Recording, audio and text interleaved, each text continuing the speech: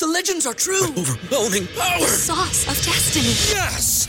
The most legendary sauce has arrived as McDonald's transforms into the anime world of WickDonald's. The greatest flavors unite in all new savory chili McDonald's sauce to make your 10-piece Wick Nuggets, fries, and Sprite ultra-powerful. Unlock manga comics with every meal and sit down for a new anime short every week only at WickDonald's. Ba-da-ba-ba-ba, go! At participating McDonald's for a limited time while supplies last. This is Jordan Grace, and you're listening to the Social Suplex Podcast Network. PWI, this is One Nation Radio. You better get it right. Rich Latta, James Boyd came to give them life. The Blackest Wrestling Podcast has come to kick all ass and drop it 6 feet if they kicking trash. Word, let me welcome y'all to something different. And if you dig it, man, you should let some friends listen. We be getting it in, this on the regular, dude. Ravish and flow, but this shit rude. See, James don't rap, so I had to break it down. The whole network, man, we coming for the crown. Raps in the columns, I keep them both covered. Making the beats too, so the listeners can bump it. Hit us with the rating, yeah, I'm saying it's a 5. Before you hit it, talk, bob your head side to side. It's One Nation Radio, and this is the beginning. It's Rich, and I'm here with James. It's time to listen to One Nation. You got to unleash the power of the pyramid. This is Mike Sempervive from WrestlingObserver.com. Check me out on Wrestling Observer Live every day. And also check out your boys, Rich and James, on One Nation Radio. This is Kenny Omega. We're listening to One Nation Radio. Check it out, guys. These guys know what's up. Big Kenny Omega fans, and that's all that counts to me. Goodbye and good night. Bang. Hey, folks. Welcome to this week's edition of One Nation Radio. I'm James Boyd, and me out Rich Latta. What's going on, man? Not much, man. Just every day that I go through life, I'm happy that I have not had to scam people. See, that's where we're starting, huh? We don't have to start there. No. But we sure could end up there. I think that's a good place to put it. I mean, unless there's something that you say needs to start right in front of that, you can get these jokes off rip if you want to. Fuck it. We have arrived. DJ right. Envy, bring your ass to the stage. For those that don't know, DJ Envy of the Breakfast Club, Power 105.1 New York, broadcast across iHeartRadio in syndication across 100 radio stations. Are they on Revolt TV or BET now? I can't remember. I'm not sure. Okay. But he is caught up in a real estate scam. Now, when I say a real estate scam, this looks so pedestrian. It doesn't. It looks the opposite of professional. Yes. It looks just absolutely ridiculous. Like on the outside of this, like if you're somebody that's being presented all these videos, this denial, these photos, these stories, this looks insane. Mind you, there are good people that have been scammed out of their money with this, and there are actual serious things that are going with this. There are a couple of serious things. I do not bring this stuff up to laugh at them. However, DJ Envy standing next to this dude named Caesar, this little fat dude, and I don't like.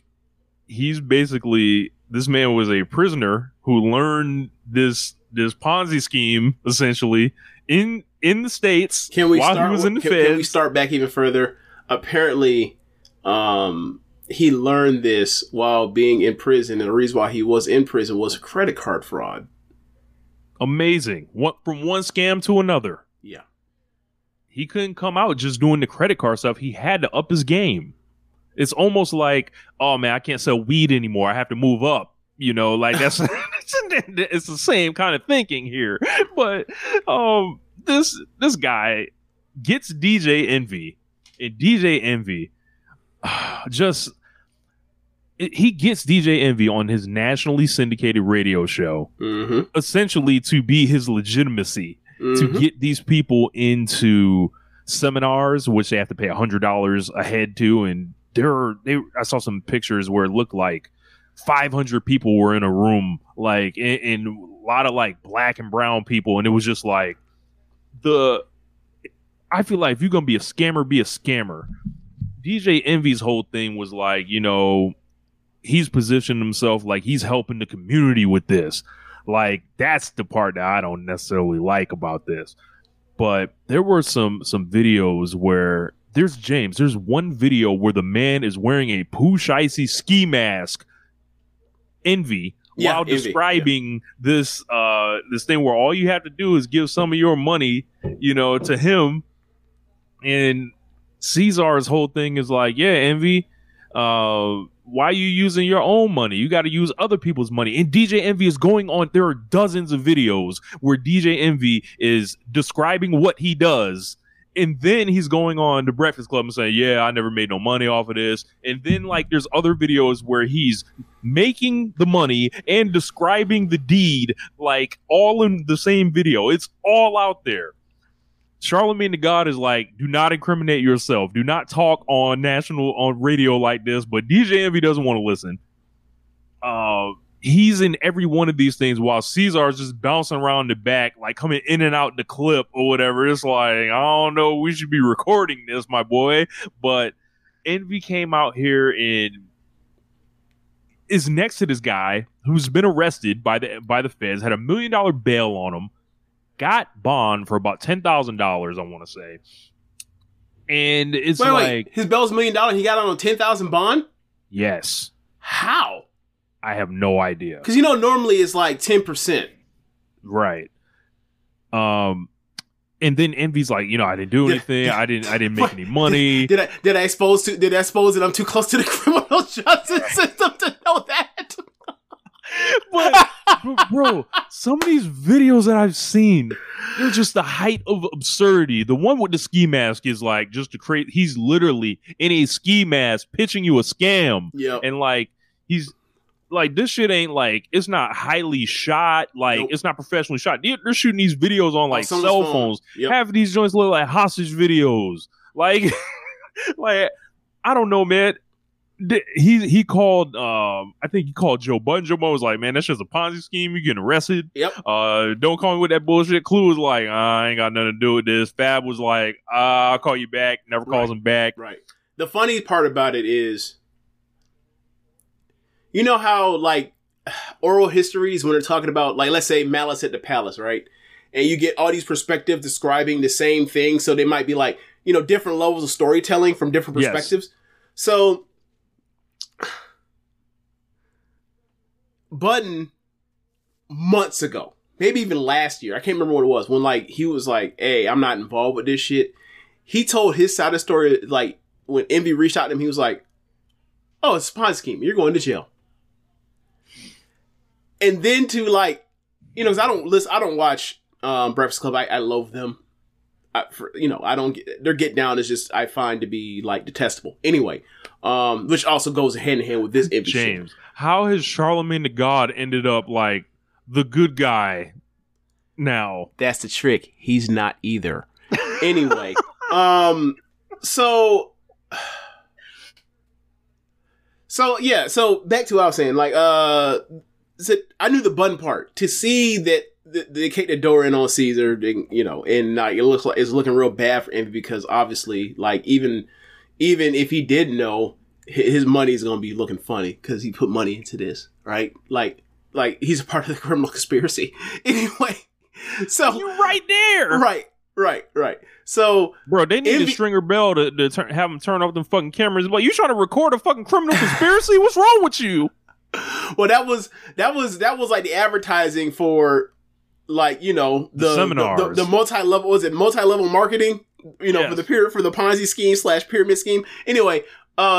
So to hear Envy, like a clip get pulled up where he's like, he talked about like, he reached out to Budden.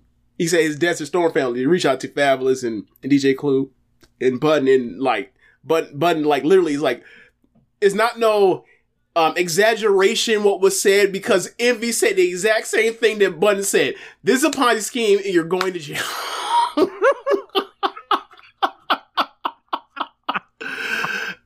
So yeah, man.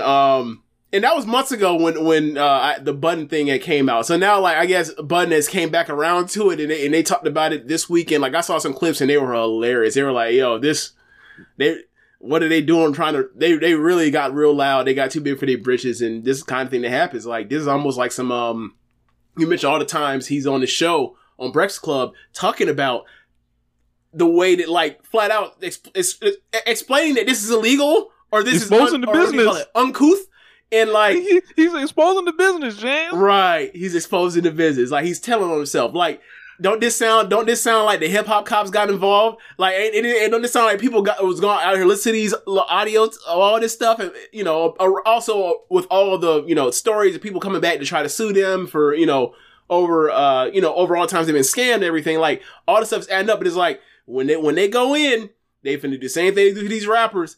When they snitch on themselves about all these drills they done hit and all this stuff, and it's like, you said this on the record, you said this. Well, it's just that's just entertainment. Oh, really?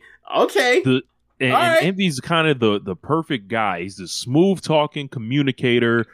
Seems real nice, just famous enough to be legit or whatever. Yep. And come to find out, they were acting like they were inducting people into Rockefeller Records. They were handing them chains that said Trap Lord on them. What in the fuck are we doing here? Has anybody photoshopped the word trap out and put slum? Oh my God. It's like land and then trap is like crossed out and then it's Lord. And I'm like, this is unbelievable. It's like you laughing in their face. Yep. And all these great videos have emerged of like various celebrities basically knowing what type of time Envy was on and then clowning about it. Instead of being like, you foul for this. Yeah. Yep. And being like, Dame Dash, like, you're the I forgot what he said, but he said something like, you're a dumb person's idea of smart. Like, shit was funny. Like he's so right there. Like, if Envy gets off on this without being like directly tied into this, I don't know. Like, he's got the best lawyer. He must have hired Jerry McDivitt to get him off. Because it's like, you are right there. You are legitimizing the scam. You have to go. One would think. Right. Yeah, man, and it's been a lot, because I remember like the Rick Ross car show thing back when you first moved to Atlanta. Me, you, and my cousin Alex were talking about it as we were moving you in, about like them going back and forth, and Ross was literally talking about like, hey, bro, you out here scamming people. This was an open secret, like, amongst the whole entire vicinity of Envy. Everyone knew this was going on. James, if someone handed you a chain, like, to commemorate your involvement with literally anything, and it ain't a sport, it's not a sport. I can't think of another reason to give someone a chain like this. What wouldn't something be foul? Wouldn't something be off to you? Look, man, not the money. They're not giving you the money back. Just going off the history. Anytime you hand somebody a chain, it's either for rapping or trapping or like, right? Like, either you Rockefeller or you YSL. Pick one. Right? Sick. This is sick. So yeah, man, it's all bad. And like, one thing that, you mentioned, like, the seminars had a bunch of black and brown faces in there. And obviously this isn't a church or anything like this, but like, this was with him doing all these advertisements talking about like he wants to better his people and all this kind of stuff. Like, this is not the same thing, but this was very much like prosperity gospel. Yeah. Like, we have the keys to success, and if you invest your money and your time and your effort and your energy and your positivity towards this thing, we will lift you out of your condition. And people are vulnerable and desperate, and times are the times, and wealth inequality and housing is a mess right now.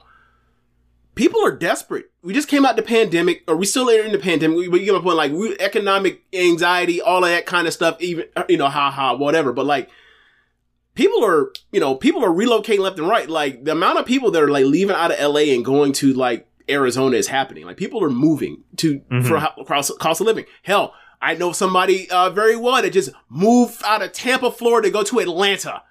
You know what I'm saying? So, this is a real thing. And like, people are desperate, and like, to prey on those people, the same fans that, will get their stupid political advice from these morons. Like, it enrages me. And that's why I've never liked them. I never liked their get down when they do these confrontational interviews, because like they're trying to say stuff to you. They're being trolls on purpose and disrespectful to a person's face.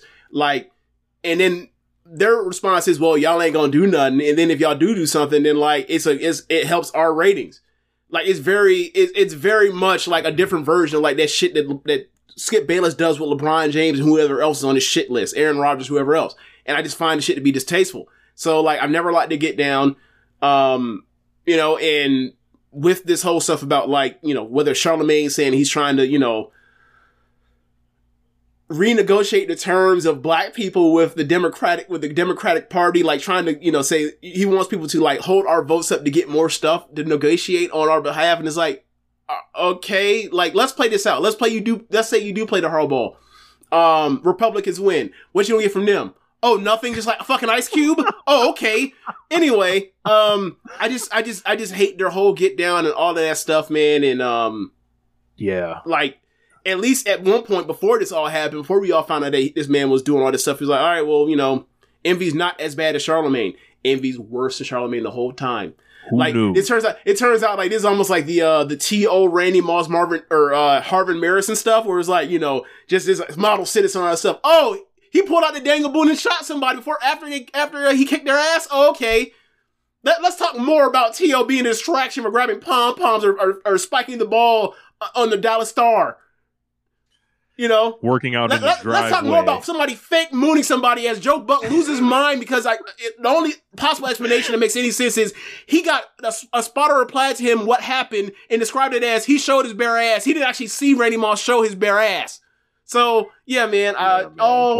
Envy's like that's not like. I'd rather the scammers be the scammers. Like, as soon as you try to like put some kind of morality behind it, and the obvious thing for a scammer, for those of you that are listening to this, is like, it's kind of similar to all that crypto stuff. And then these people, they were sending the celebrities out there during the Super Bowl commercials and all this stuff. The people that run this shit, right? They are not trying to help you get money. Like, whatever you think, the whole thing is dependent on you buying in. Like, right. What I will say, if their message is, hey, I want to help all y'all get paid, that's not how anything works, right? at all. Right. But one thing I will say, when it comes to the people that, have done the advertising for cryptocurrency, whatever else, at least cryptocurrency has actual service and point to it. It's like, okay, we're going to find a way to transfer funds, without regulation. Yeah, without regulation, without supervision of banks and the government. There's a purpose for that. Most of it's illegal, but there's actually a purpose for that and a reason to have that exist. This, y'all just scam people. This was a simple scam. What, money ain't got no temperature? That's a hustler's line if I ever heard one. Yeah. But they coming out there in 40-degree weather, 30-degree weather, riding around, setting up seminars, $100 a head, giving out chains. What's wrong with these people? Jesus Christ. Yeah. Yeah. I look, I hope they throw the book at them, throw them under the jail. Yeah. Yeah, I don't have, I'm, that's it. We can move on. I don't have anything else. Yeah. Anyone in the comments, leave y'all comments. But this week on AEW Dynamite, Sting announced his retirement, and essentially kind of like a 4 or 5 month like mini Sting farewell tour, which will conclude at AEW Revolution 2024. Sting will be 65 years old just after that event.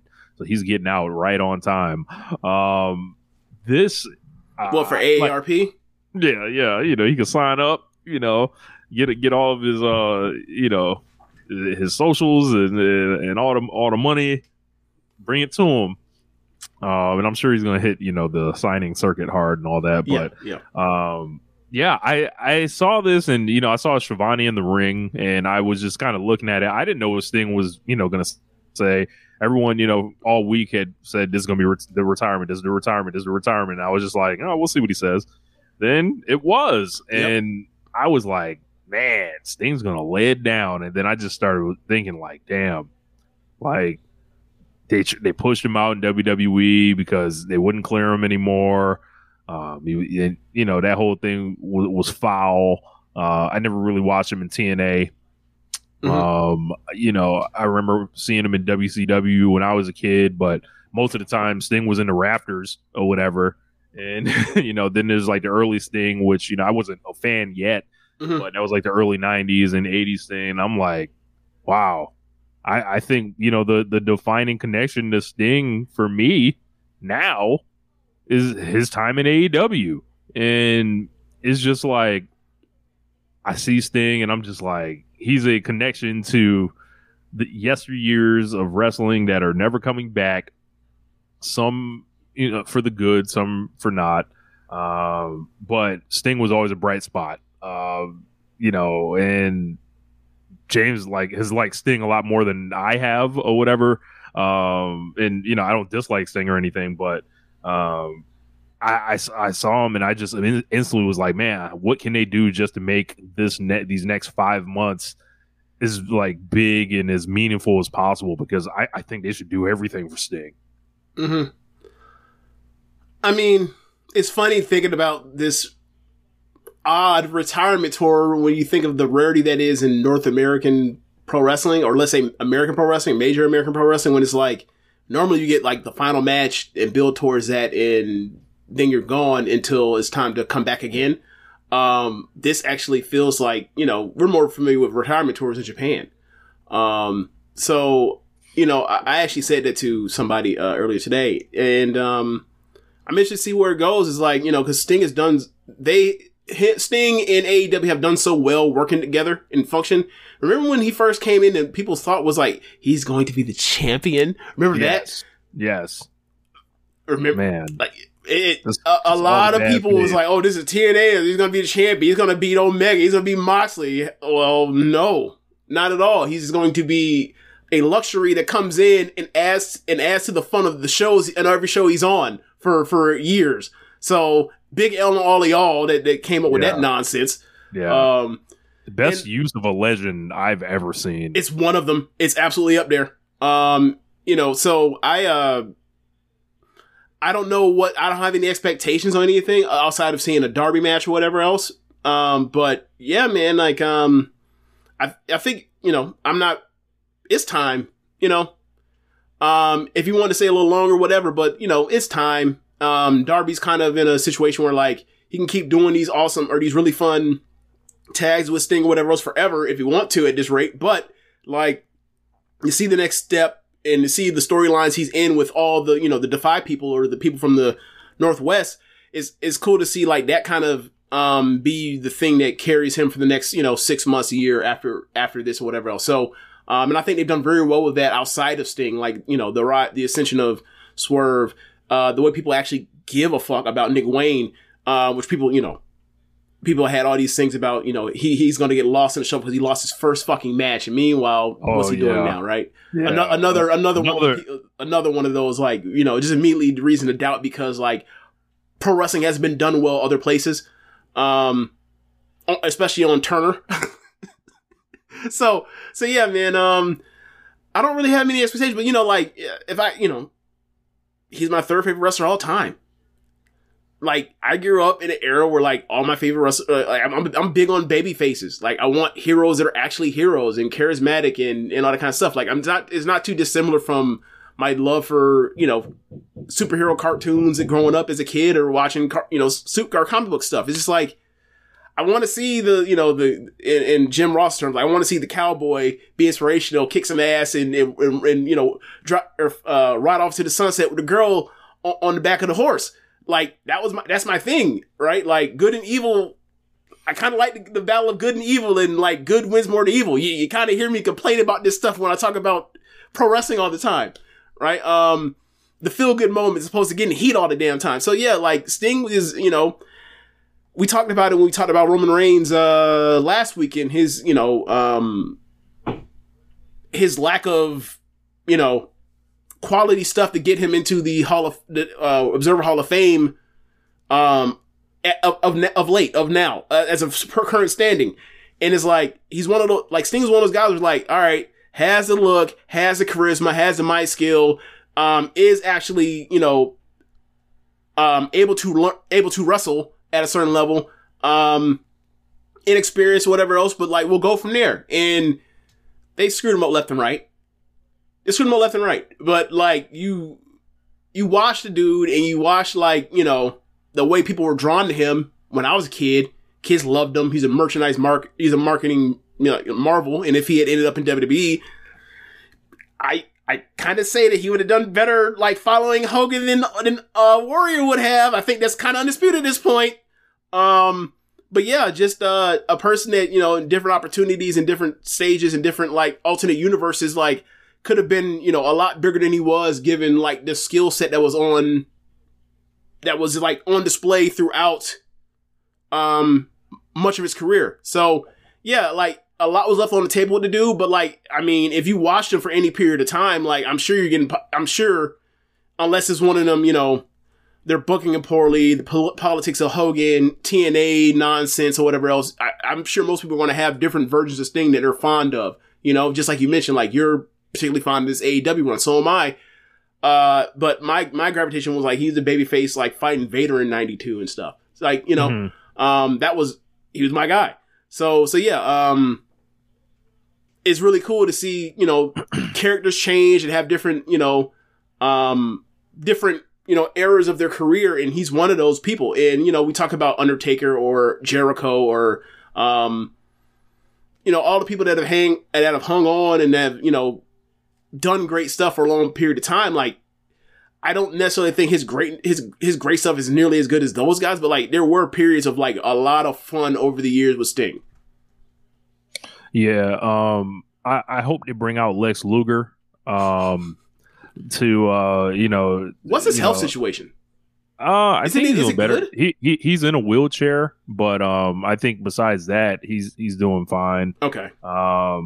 You know, like, if there was some situation where they brought Lex out and he stood up out the wheelchair, bitch, look, all the tears coming down. They like to salute Sting. Nope.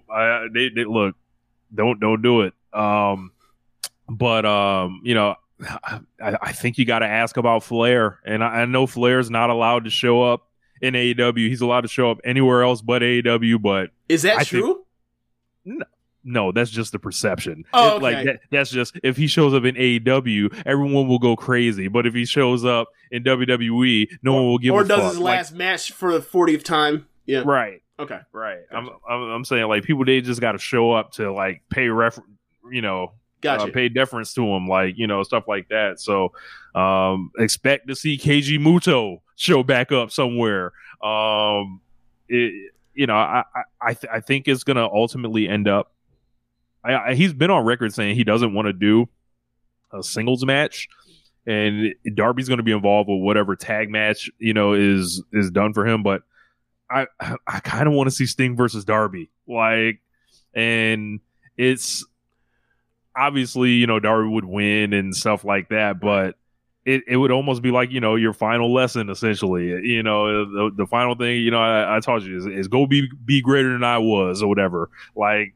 And I have always liked Sting, especially, like, you know, when he would parachute down, whoop the NWO's ass with the baseball bat, and you know, his WWE stuff didn't, you know, exactly go how we wanted it to go, but I think he more than made up for it.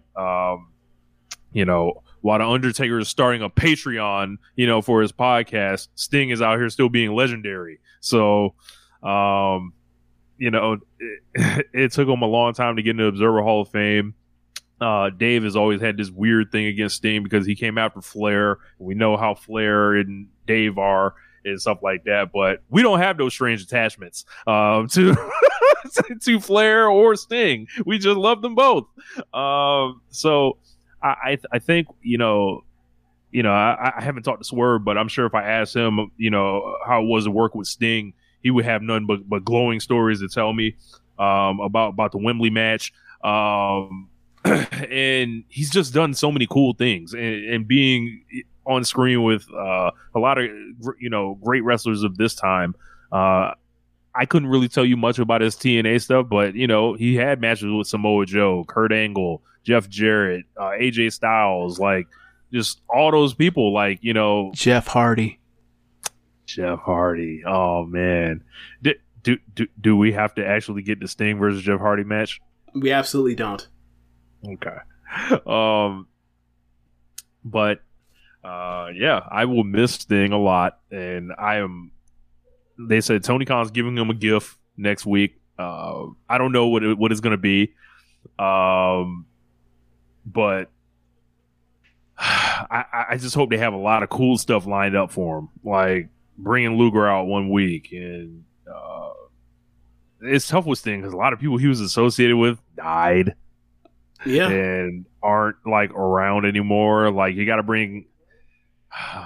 You can't do that because he signed to a Legends deal. I was going to say have Kevin Nash send something in, but it was amazing that he brought up Dusty Rhodes. Crowd cheers. Hogan, boo! And then Sting was like, hey, he said, that's fine, but I learned a lot from him, and he kind of, kept it rolling or whatever. But that's the thing with Sting, like, Sting was apparently like overwhelmingly positive and like not high maintenance compared to even the other, Flair, Hogan, Nash, Macho Man. Like people just even back then were like, yeah, he was trying to work with people. And that's probably why it didn't work, because he was too nice. So. Yeah, I love the Sting and Luger team also, Doc Lariat. Like, it was, like, I love Sting and Luger. Yeah. Yeah. It was just, like, a lot of muscles, a lot of ass whooping, It was just before we ever thought about it in that way as, like, the utility of rosters or whatever, it was like, all right, like, they're together and they're a long-term tag team and, like, they had a fallout and they got back together and, like, that was good for them while they weren't in the singles spotlight at the time. We never really thought of it that way, but like it was a really good use of them all those years. When they would always come back to each other for whatever spurs. But man, let's move on. I'm sure we'll have more to cover, over the next 5 months, like with this Sting stuff and everything they do. So, so real quick, I wanted to mention this because I don't know if this is going to be a clip or not, so I didn't want to break it up by throwing in interjecting my Vikings nonsense. But like, Kirk Cousins got stopped on one of the tush pushes, so like, I don't want to hear Caleb cry about the fact that it's automatic ever again. Fred Warner literally leaped over the center as the ball snapped. He caught and just tackled him. Like, it was awesome. But so don't want to hear it. Don't want to hear it because he knows he's going to have to go see the Eagles again in the playoffs if he wants to get to Super Bowl. It's his Niners. And, like, he's been crying about the Eagles. It's like, well, I just saw Kirk Cousins get stopped. You're doing that preliminary crying. Yeah. Yep. Look, the election was stolen. The election is being stolen. That's what he's doing. Yeah. Pre-cope. Unbelievable. Yep. So people are voting illegally. Slow the mail down. Stop the count. Stop the votes. Oh man, appreciate it. But new NBA season about to start. Seems so fast. Seems like the NBA Finals just ended, even though we had we had FIBA this year. We have FIBA. I didn't pay a lick of attention to because, we got fucking mollywopped. And we sent like the E level team out there. But yeah, man, a lot of stuff, a lot of different storylines in the NBA, right? I think that Victor Wembanyama coming around now is one of the most exciting things that can happen to the league right now because let's face it, a lot of this stuff is old hat. It's tired. like it's James Harden quitting on his 4th or 5th team, like, you know, before 3rd team. Or coming into a season and no, he's threatening his 3rd team because this is the 3rd team he's ever been on. Got you. Okay. So well, not sorry. No, this is 4th team. This is 4th team, but like when he was a star, like he didn't oust himself out of OKC. They ousted him, dumbasses. Yeah. So this is his 3rd time quitting on a team. I feel like I've just seen this before. Yeah. And like I don't know if he's going to pull out the fat suit. He seems like he's going to leave the fat suit in the closet and just not show up this time. So the fat suit stuff is always so funny because it's like, you know, like I've been doing the dieting thing or whatever else. It's like, and I remember at the time when I said it, when people were talking about it, I was like, y'all are talking about this dude like he's fat. All he did was like eat everything he could for 2 days. That's it. Like, it's like if he goes back on a diet in 5 days, he'll look like himself again. And then like, people are like, oh my God, he has a fat suit. Nah, man, like he's doing the Tanahashi. Y'all just don't understand how cutting works. That's fine. But can the Warriors still hold it together? We've been there. You know, do the Lakers have enough help for LeBron? We've been there before. Like I get it. Jokic and Murray, they play in the Mountain Time Zone. Like. Yep. People aren't actually going to watch these games, you know, week by week and month by month. Zion is showing back up. We've been there before. Oh, we're gonna hope, you know, Zion has it all right. Ja Morant suspended for 25 games. We can't even watch him play. Yep.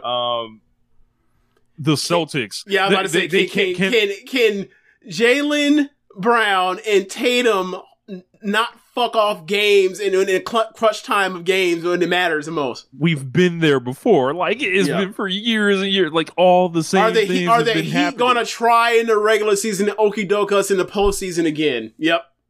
Like which person will they randomly pull off the street to be a borderline like a borderline all-star? Like you know, will Kevin Durant, you know, Kevin Durant's super team, you know, we've done it, we've been there before. Like super team that doesn't do any dirty work. Yeah. So with Wembanyama showing up, I don't have any of these, you know, tired feelings around that stuff, like around all the stuff. Well, Wembanyama is just like, just amaze me, brother. Like, just come out here and you know, I'll just. The Clippers. Can the Clippers stay healthy? Did I not mention that one? You did not mention that one. Yeah, that's another good one. It's the same shit. Like, but yeah, Wembanyama and you know Chet. I'm excited to see the new guys or whatever. And, right.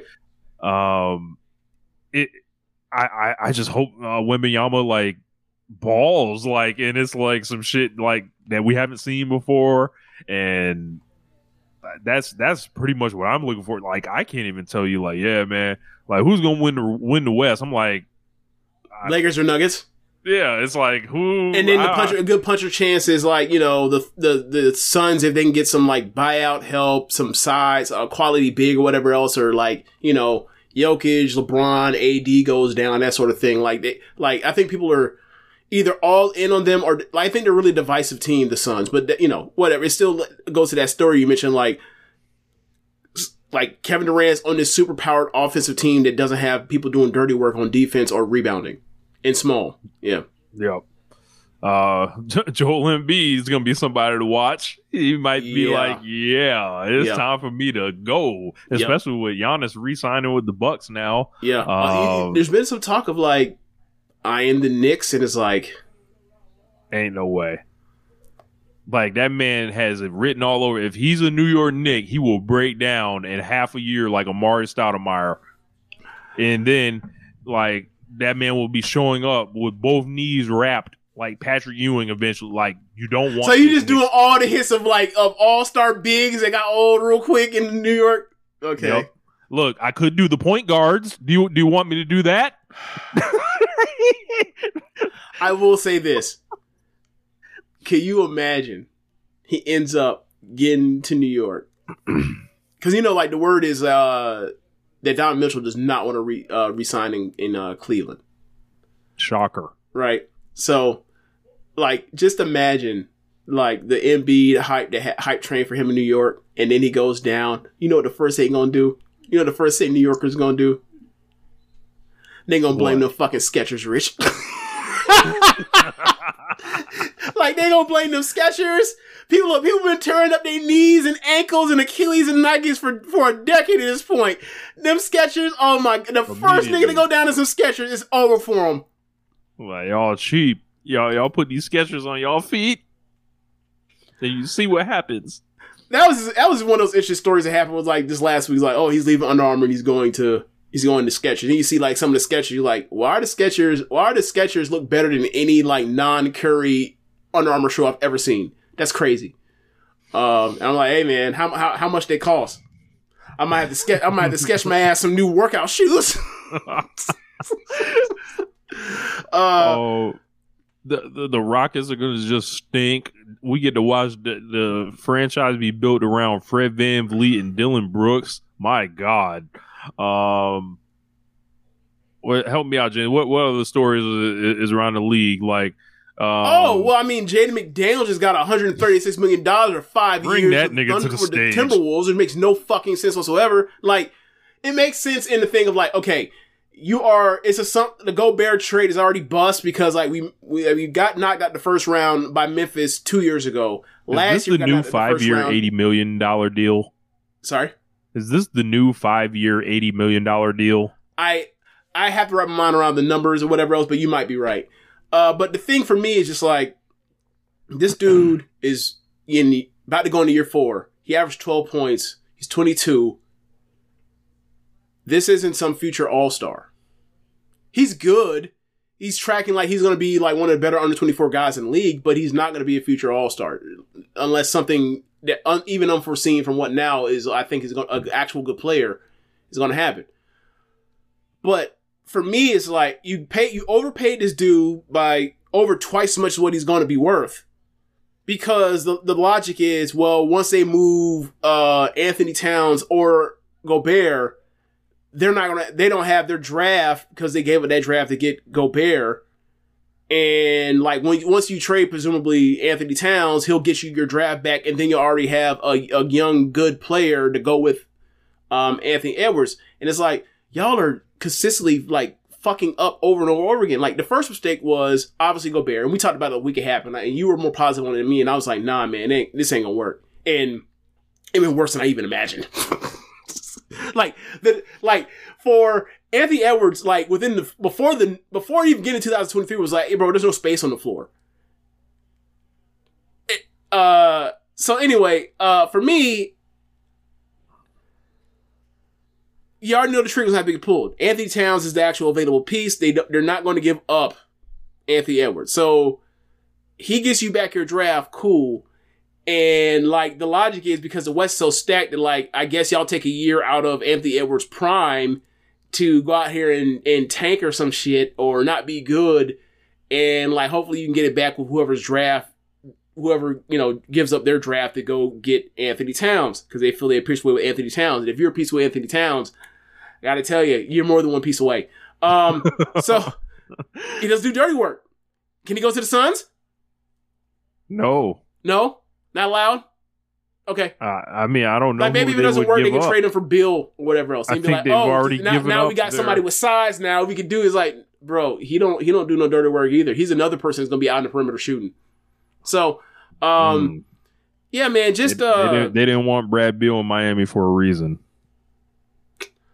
Bro, I've seen people, the people that are like just like hooked on the league, like makes you a good basketball player is like your one-on-one skill or your isolation scoring skill. Like they think that team. Can we talk about that clip with Kenyon Martin?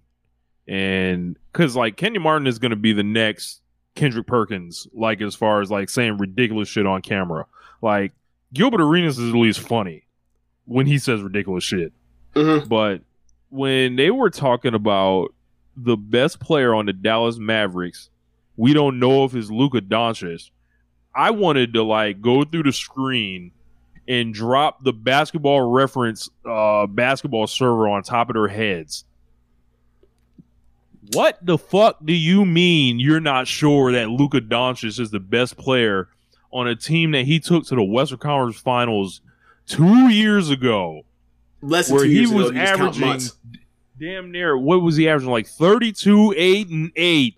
And also, when did Kyrie Irving do any of this? And also is one of the best like playoff performers ever, because from his first playoffs back in 2019, he took the Clippers to hell. Right? Look, if anybody will talk to you about the things that Kyrie Irving accomplished in his career that I think he doesn't get credit for, it's me. He hit the shot in the 2016 finals. He averaged 27 points a game in the finals. I get it. But that was fucking 6-7 years ago. Right. And it's like, what is it like? How about the playoffs like since he was a Cav? It ain't look good. You know, like awful in that second round against the Bucks, right? In 2019 or 18. No playoffs 2019, no Durant. 2020, what happened with the Nets that year? I don't even remember. Was Durant back? 2020, they stayed home or they lost in the bubble. Right. Nobody showed up. While he wanted to go and then he was allowed to go, and then after that, after he wasn't allowed to go, he was basically telling people, "Nah, there shouldn't be no bubble," because he's like, "Y'all didn't invite me." Anyway, and then 2020, like he gets fucking hurt when they're about to run through the whole entire playoffs, and then the Bucks end up winning because Durant's foot's 2 inches too big. Then the next year they get embarrassed in the first round and swept. Yep. By the Celtics. Then this year, they get there, they trade for the dude, they're in the playoffs, they trade for him, and then they miss out on the playoffs. They were in the West Conference Finals the year before. I don't understand how that makes Luka Doncic not the best player. I don't like none of this is like. Yeah, man. None of it makes sense. I don't know if it's because he's foreign. I don't know if it's because... It's obviously a part of that. It's also the part where, like, he's not in shape. And, I guess it's cool for James Harden to hold the ball all the time and do everything on offense, but not cool for the Euro white dude. I don't know. Who's bigger than James Harden and stronger than James Harden? Whatever. I get it. Like, you like how Kyrie dribbles the ball. I understand. You like the layup package. You like the layups. You like the fact he can shoot the three. I understand. Right. However, to be fair, there is absolute criticism for Luka Doncic where it's like, why are you shooting so many 3-pointers when you're not that good of a 3-point shooter? Your whole entire career has been the case. Outside of that, offensively, I don't really have much to really say. Maybe you should pass the ball some more or whatever. Sure, whatever else. But like, the team is the teams he's been on. Look, I'm looking at that Mavs roster. And he's answered the call. It just hasn't gotten it done because he's been on some undermanned teams. But it's been impressive to see him still go through and do this. Because, like, there have been people on some undermanned teams that get into the playoffs, and later in the playoffs, the further they go into a series, they get worse and worse and worse. He don't do that. James Harden do. He don't do that. He continues the ball, regardless. Yeah. Like, that man often goes out on the floor with 3 of his teammates not being offensive players. Like, so, and he finds a way to still do it. I don't trust in Kyrie Irving in the same way, on the court or off the court. No, like, this is not the best player. Maybe it's something where, like, if you're a champion forever, and that means something. When it's like, bro, that doesn't mean what you think it means. Like, that, are you certified and credentialed for, like, whether or not you're validated for your career? Sure, absolutely for him. But I'm talking about 2020. I'm talking about 2022, 2023. I'm not talking about 2016. And like, what they did was one of the greatest things that ever happened in greatest accomplishments in the history of the league. But like, that was years ago. Like, we don't like this. This is almost like something where, like, I remember, when Amari was starting to like flash, like probably year 2 or 3, and like I was like, bro, he's gonna be better. Like, people were talking about like a trade for like Amari Stoudemire or Rasheed Wallace. I was like, Amari Stoudemire. People were at his barbershop yelling at me like I was being sacrilegious. And I was like, nah, man. Like, he's going to be a lot better than him. No disrespect, I love Sheed, but like, Sheed's older. This person, there's a huge age gap. Like, this is just common sense. I think people just see people as what they are as opposed to like the age thing. And it also is like, Luka is like 24 and Kyrie's like 30, 31. Like there's also an age difference. Like, I don't get this. And especially when it's like Kyrie gets hurt often, it's like, you think he's going to be healthier as he gets older? That's not how this works. That's not how it's talking about a less successful basketball player than Trae Young. Since, 2019. What are we saying? That is actually true, and that hurts because, like, I don't think, I do not think much of Trae Young's game at all. Like, I still would rather have Kyrie. But you're right. Look, so even I'm doing it. Like, maybe I'm even giving Kyrie more credit he deserves. I'm like, Kyrie or Trae? Nah, give me Kyrie right now. give me the anti-Semites. We talking about hooping, right? He ain't got to do no interviews, right? Turn the fucking mic on. Look. So, for those that don't know, because they're listening on the air, they're listening from the podcast, Rich muted his mic and then proceeded to talk for the stream.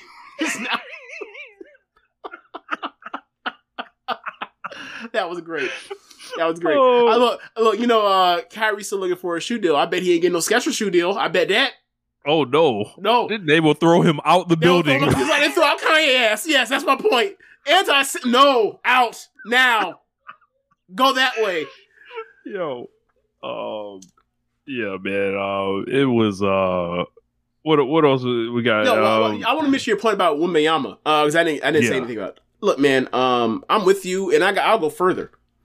People have complained over the last few years about, or pretty much ever since 2016 with the Warriors blowing the 73 win season, that like the regular season does not matter, yada yada yada, blah blah blah blah blah.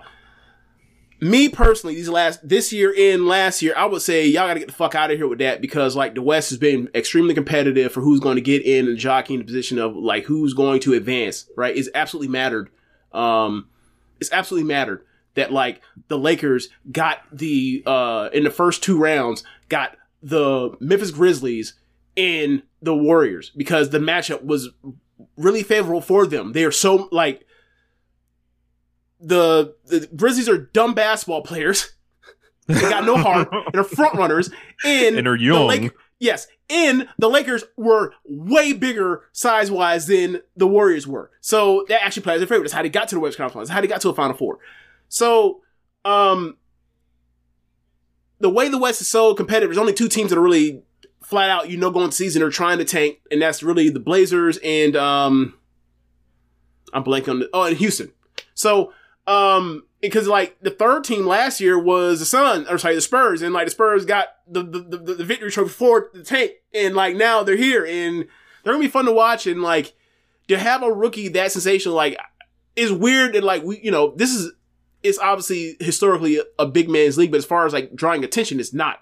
Like big men can't sell shoes. You've always said that to me, Rich. And as time has gone on, it's proven more true. We got a fucking MVP coming off MVP year to go sign with Skechers, not Nike, Skechers.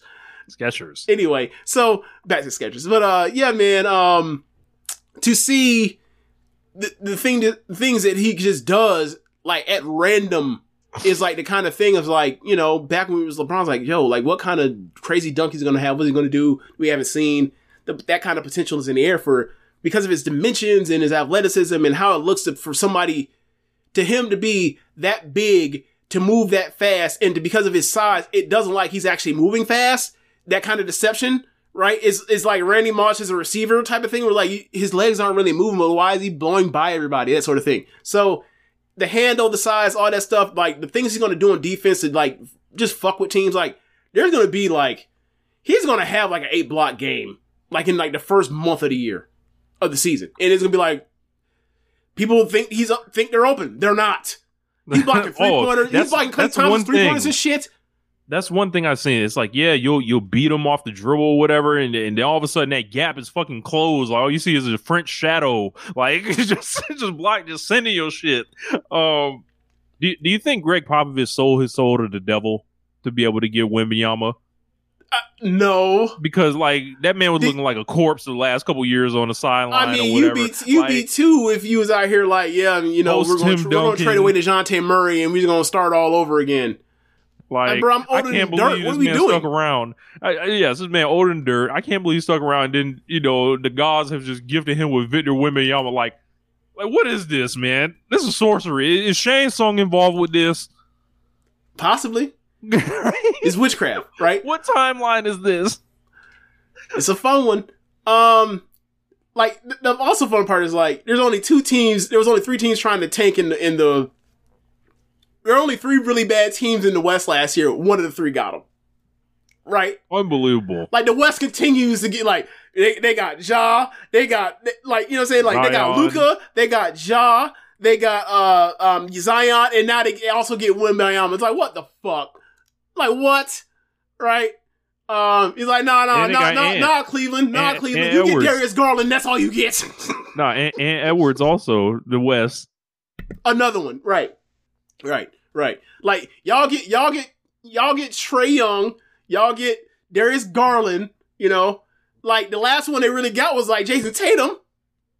Yeah. So you're like, nah, go out there, Markelle Fultz, you go there. Yeah. Let's give him that Markelle Fultz treatment. But yeah, man, I think like people talk about like giving reason to care about the league, like, or care about the regular season. Like, he is one of the biggest reasons in a long time to actually care about this regular season, besides this competitive nature of the West. And I'm going to be watch probably his first 2 games. I'm going to be dipping in to watch, him throughout the year. Along with what's like the top of the East, and also like some of the teams West. Like, I want to see OKC. Like, I've only watched them. Only game I saw him last year I saw 2 games, but the last game I saw was the LeBron break the record game when, Shea was going nuts.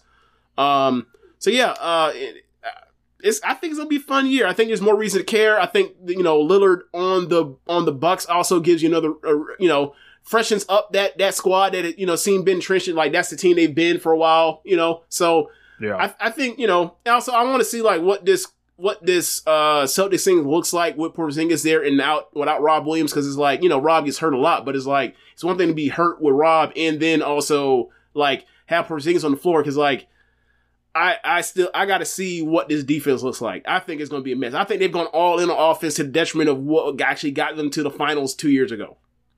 Yeah, no more Marcus Smart, but Marcus Smart got rid of Williams too, because he's in Dallas. Grant Williams. Kristaps Porzingis has a chance to be a legend in that town. Fan favorite. They're gonna show up with the. He's Czech, right? No, he's Lithuanian, I think. Is he Lithuanian? Okay, like no, he's Slovenian. Let me not name every country. Yeah, from that that Eastern Bloc. Yeah. You seeing all these ex-USSR over there? Yeah, he's from Yugoslavia. Like, that don't even exist no more. Latvia. Okay. All right. Yeah. So, yeah, maybe they show up and, the KCP, this Porzingis thing works or whatever else, and KP does the thing to get in the ring, and they'll show up with them Latvian jerseys. That is sick. Hey. So, but yeah, man, I think that's pretty much Rich Latta versus Eastern Europe. Rich versus Velcage?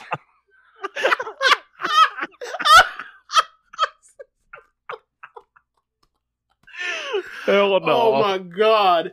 Hell no. Them boys are adept at war. I am not.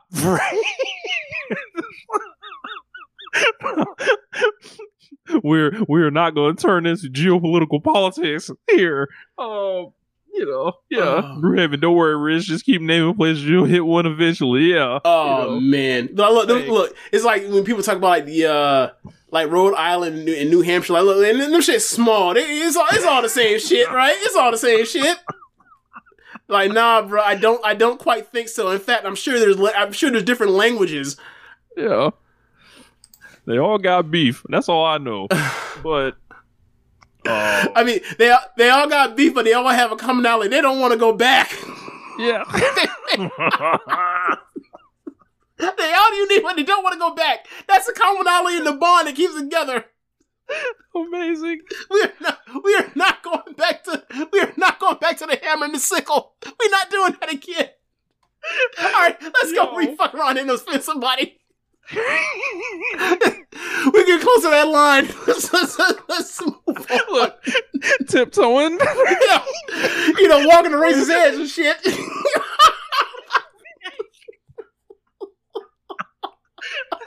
Yo, y'all gotta join the streams. I'm doing a lot of visual sight gags. Oh my god. But yeah, man. Yeah, here, look, you know, what's the joint? You know the joint. This is a phone roll. You know the joint when they be on the tightrope. They be trying to help balance. You know, one of them shits, right? Oh shit. One of those big. I almost said one of those big poles. Hey yo, that's crazy. That's crazy, right? So last week on Twitter, I had a couple requests from people to talk about this. I didn't originally, necessarily want to do this. I try not to bring the Twitter beefs into the show, and I wouldn't even call this a beef. It's just a re-education of a few things. So there was a tweet from a gentleman named John LaRocca of Fight Game Media, and they've recently had like a subsection of their shows be posted into Wrestling Observer, F4W, that whole family of shows.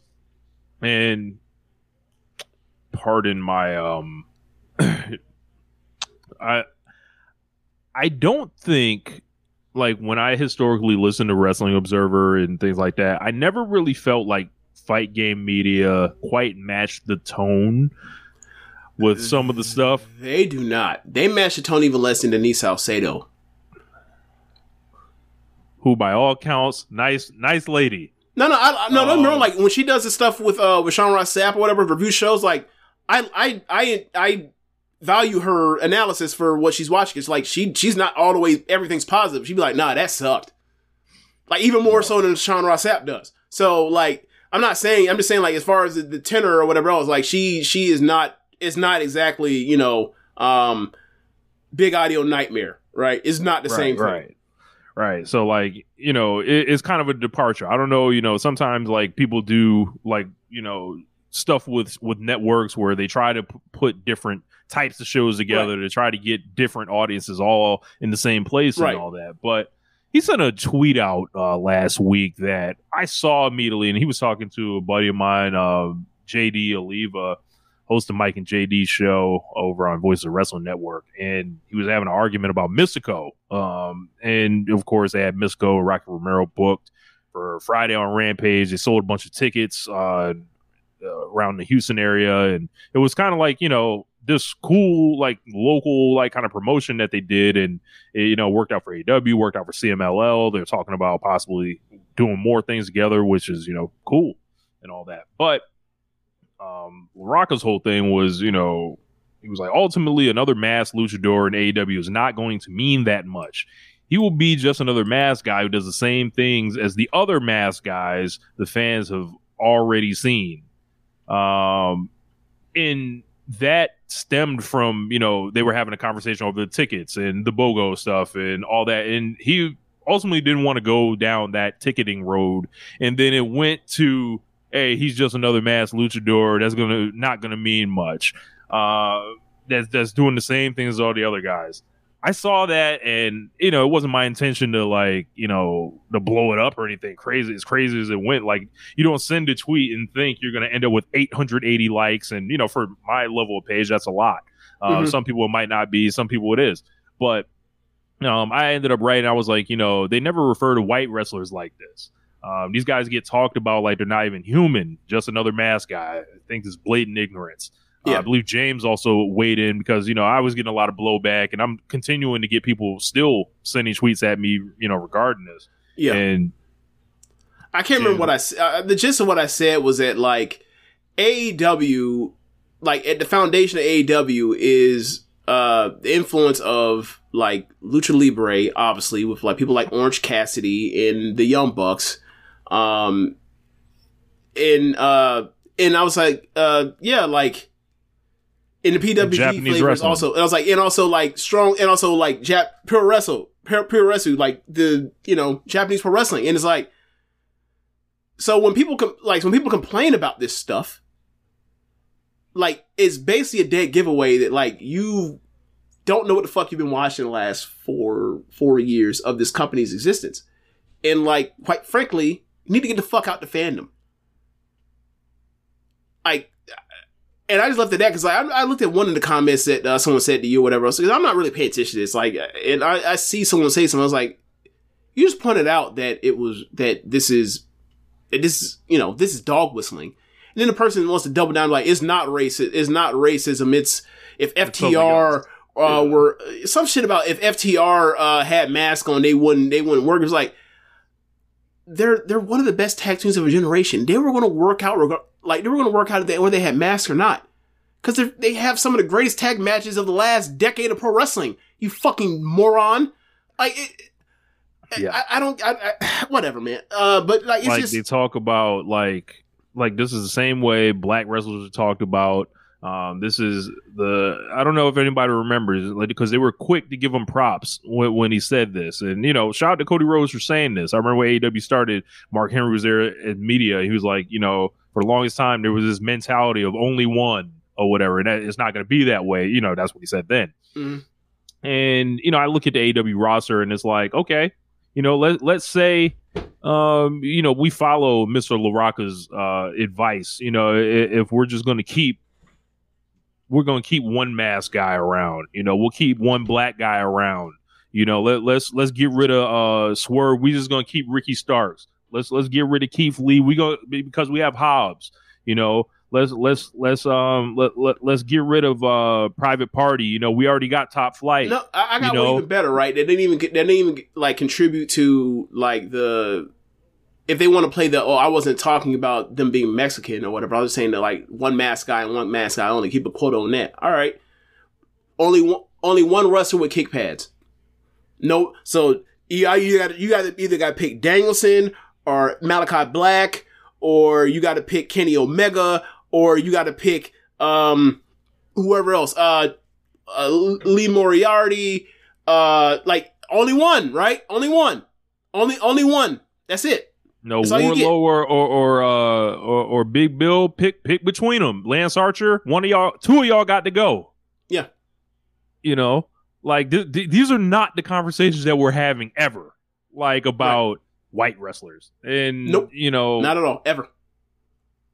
I saw that. And I wonder why that is. This is dehumanizing. This is a blatant dog whistle. This is an easy way you can tell the way people watch pro wrestling. These are the decisions that are made by people in pro wrestling, because I believe John LaRocca was a booker at one point. I was actually talking with David Bixenspan and said he was, you know, kind of surprised because he's made money with, you know, a lot of Mexican wrestlers in California and stuff. And for me, that's not really a shock at all. You know, seeing somebody benefit from labor they actively resent. Yeah. Like that's been happening since the beginning of this country. Hey, Rich, I'm watching an NFL game right now. So when I see, you know, LaRocca, see the platform he has, you know, and stuff like that with F4W and stuff like that, and I got friends over there, and you know, just seeing it, and I'm like, you know, I feel like there should be some attention on this, and. You know, he didn't engage with me any further. I guess he saw that ratio just kicking his ass, or he didn't give a fuck. Whatever. That's fine. That's his prerogative. But this kind of thinking is why we start our own platforms. And this is why I was like, yo, a long time ago, I was like, yo, we can be better than these people. And this falls underneath the many reasons why I felt that way. And I don't feel like we're better than people just like because of like anything like personally or anything like that. It's just like, how the fuck do you talk about people like they're not human? Like, like we're not gonna do that. Like, right. And also, it's like throwing the context of the bad wrestling opinion. Throw that aside for a second. Yeah. And also, like, throwing the context of like the shit we've had to talk about on here about like the way they talk about the Joshi wrestlers in AEW. it's literally just right a turn of the Rubik's Cube. Right. It's a different version of the same thing. Yeah. Both James and I logged in and raked up, the attention, I guess, from it, but I really didn't mean for it to go that far or whatever. It just I guess it hit.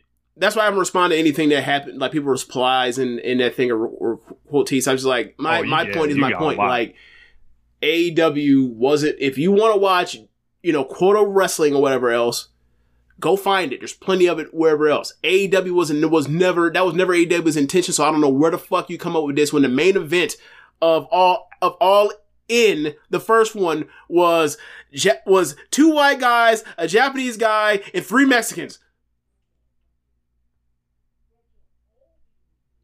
What? I guess we should have told either Bandito and Rey Fenix they both couldn't come out to the ring since we already had Rey Mysterio there. Like, apparently so.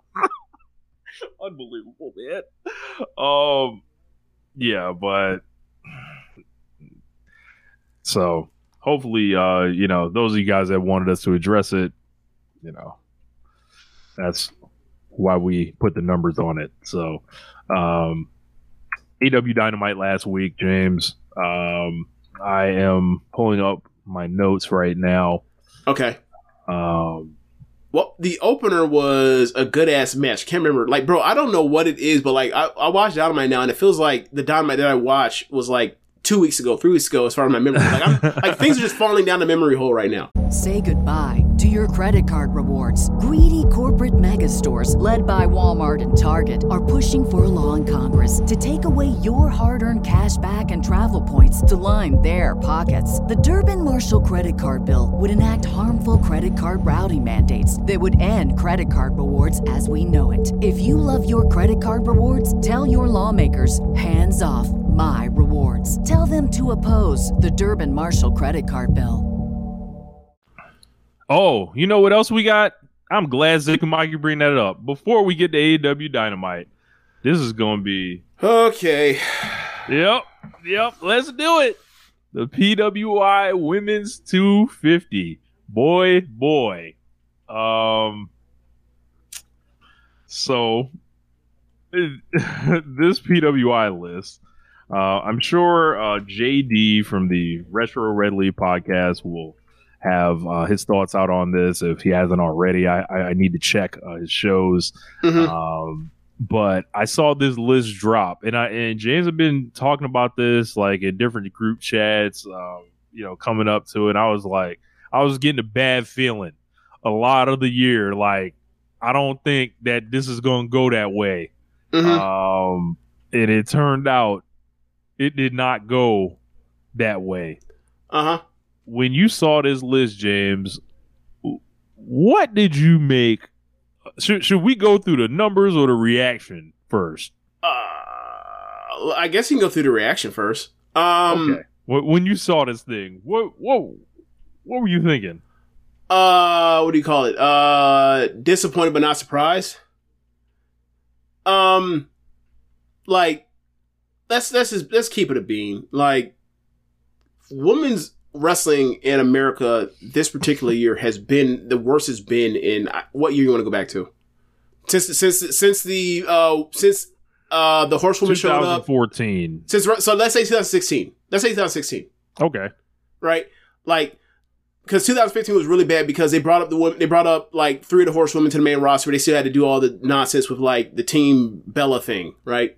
And that stunk. And you still had 2015. You still had like the end of like you had AJ Lee's last match, and you also had like Paige at the time wrestling the Bellas, and that wasn't good either. And also we're on 2015, also the year with like the Bellas. Also, Brie Bella was a slave.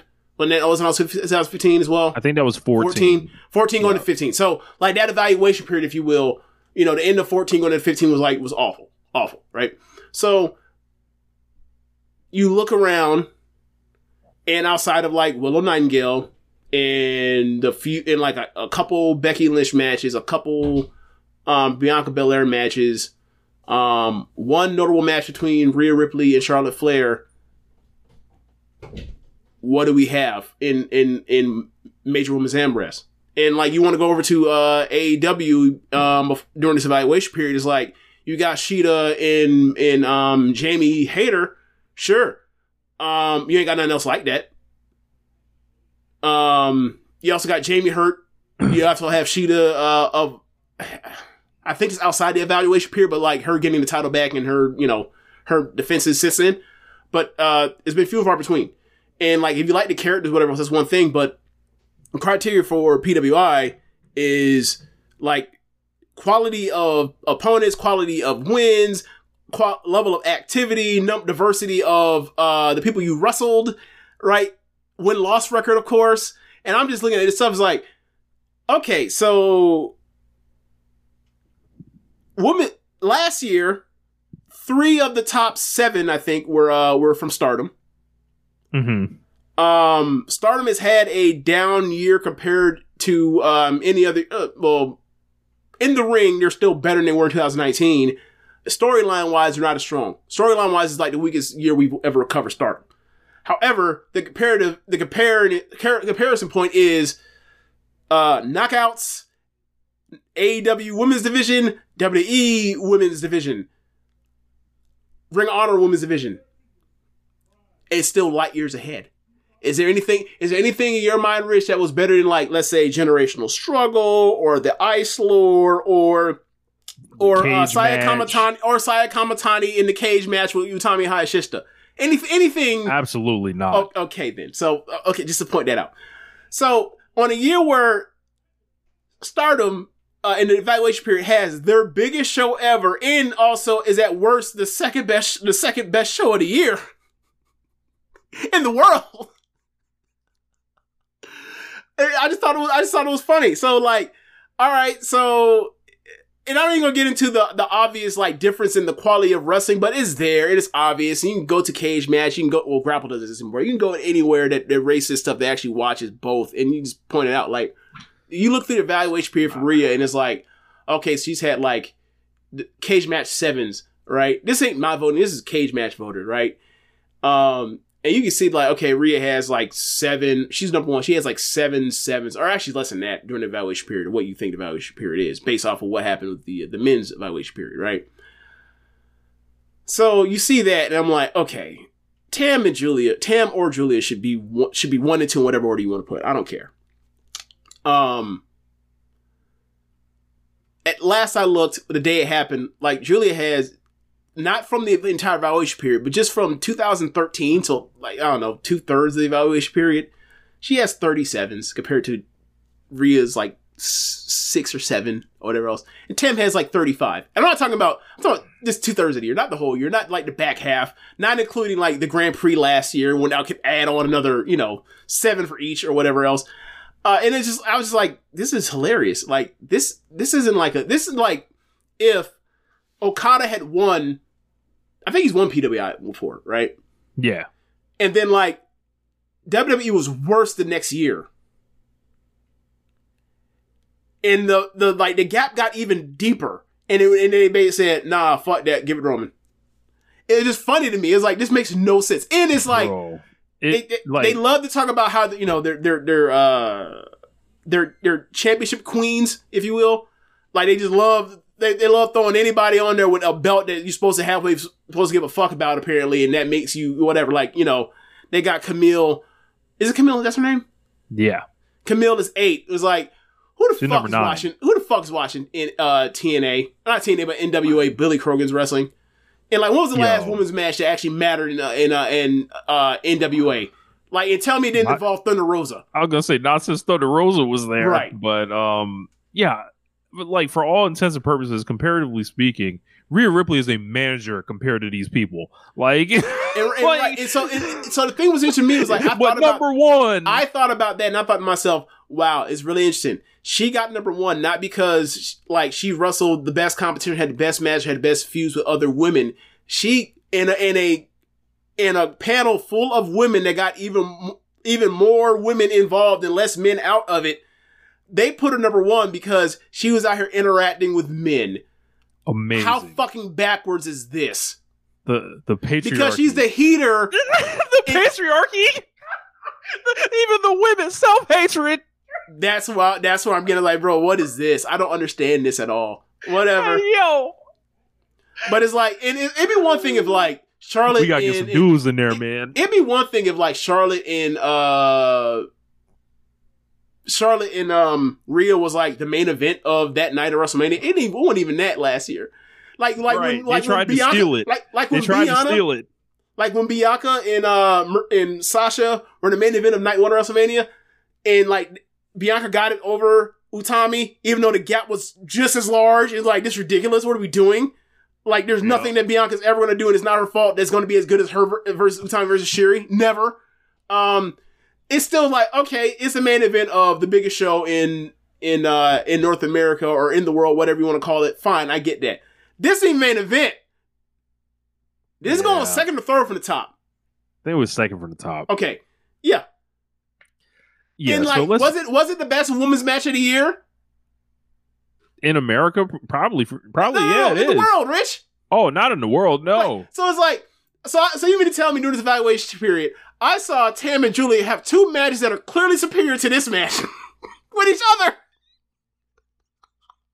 One in the Grand Prix final, the other in the biggest show in the biggest show like in women's wrestling in 5 years in attendance. Really? Shuri, and that doesn't no. Like the feminism goes out the window when it's America first. Apparently, that was wild to me. America first. It was wild. Amazing. It was wild. And it goes back to when people talk. Go ahead. Sorry. Mayu Iwatani all the way down at 30. Shuri at 37. I think the biggest, like, obviously the number one thing is pretty terrible. Like, I would have probably went with Julia. Got the 5-star Grand Prix, won the big match at the end of the year. Still was in the match. Rich at the biggest show of the year. There are belt marks. Julia has during this evaluation period won the biggest belt in women's wrestling. Is she a trios champion too? She's a trios champion, and also she's a strong women's champion. She's had 3 belts during this campaign. Tam was the tag belt champion in Meltier, and was the double champion. She was a reigning world champion at the same fucking time. You would think that would be enough to do it. Also, that was good enough to get Saya Kamatani like 3rd last year, being the white belt champion. We talking about a red and white belt champion at the same damn time. James, Saya Kamatani had this same white belt for most of this marking period. It ended up all the way at number 20, James. Rich, she was a white belt champion. Forgotten. She was a white belt champion from the beginning of the evaluation period until March 21st or 23rd of this year. How the fuck is she rated in that spot? That makes no sense. Behind Kyrie. Rich. Explain this. Hold on. Let's do this. September, October, November, December, January, February, March, April. She was a champion for 8 months. She was the IC champion for 8 months. But no, Camille was better. Get the fuck out of here. Stop this. Stop the cap. We're talking about the person that was at worst the second best, for my money, the second best women's wrestler in the world last year.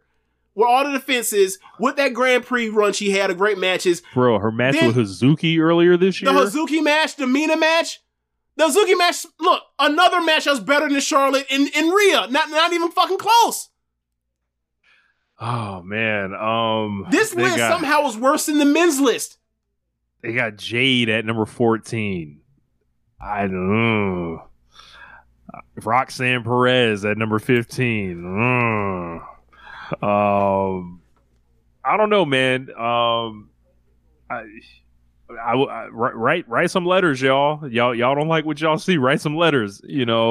File official complaints. The list is so dumb that you can't reason with it and expect people to change. Like the gap is too far from reason on this. This was okay. Do I have? I don't have it with me. It's up on the shelf. We have I was about to pull out Rich. Shuri. I was about to pull out Rich.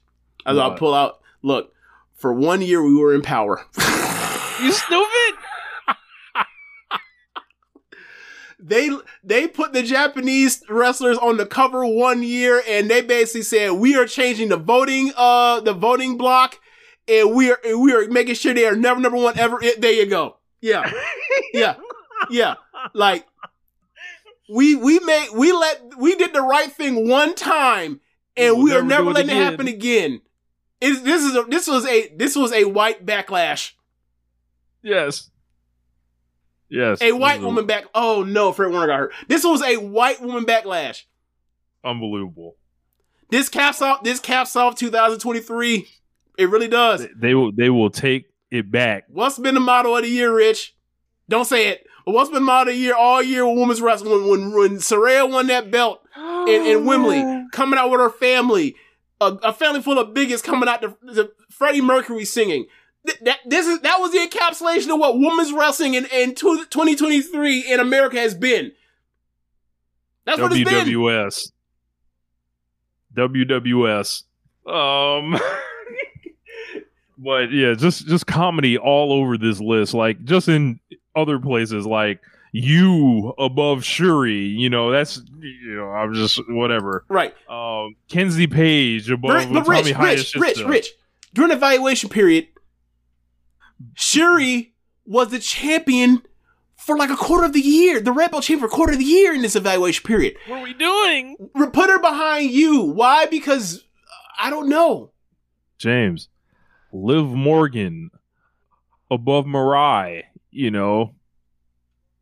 and Utami. We got, let's see.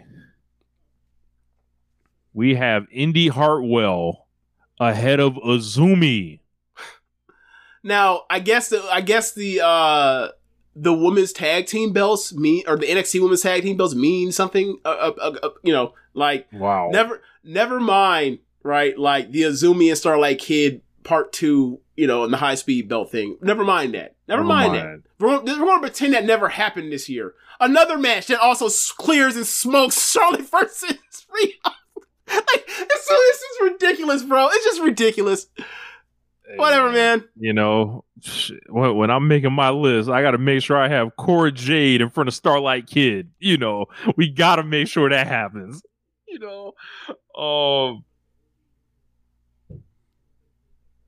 I'll wait for someone in the comments to be like, "Well, look at her skin tone. Is she white?"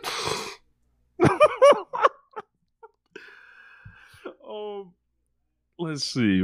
There's just a lot, man. There's a lot. Takumi Iroha, just a token 124 ranking on here.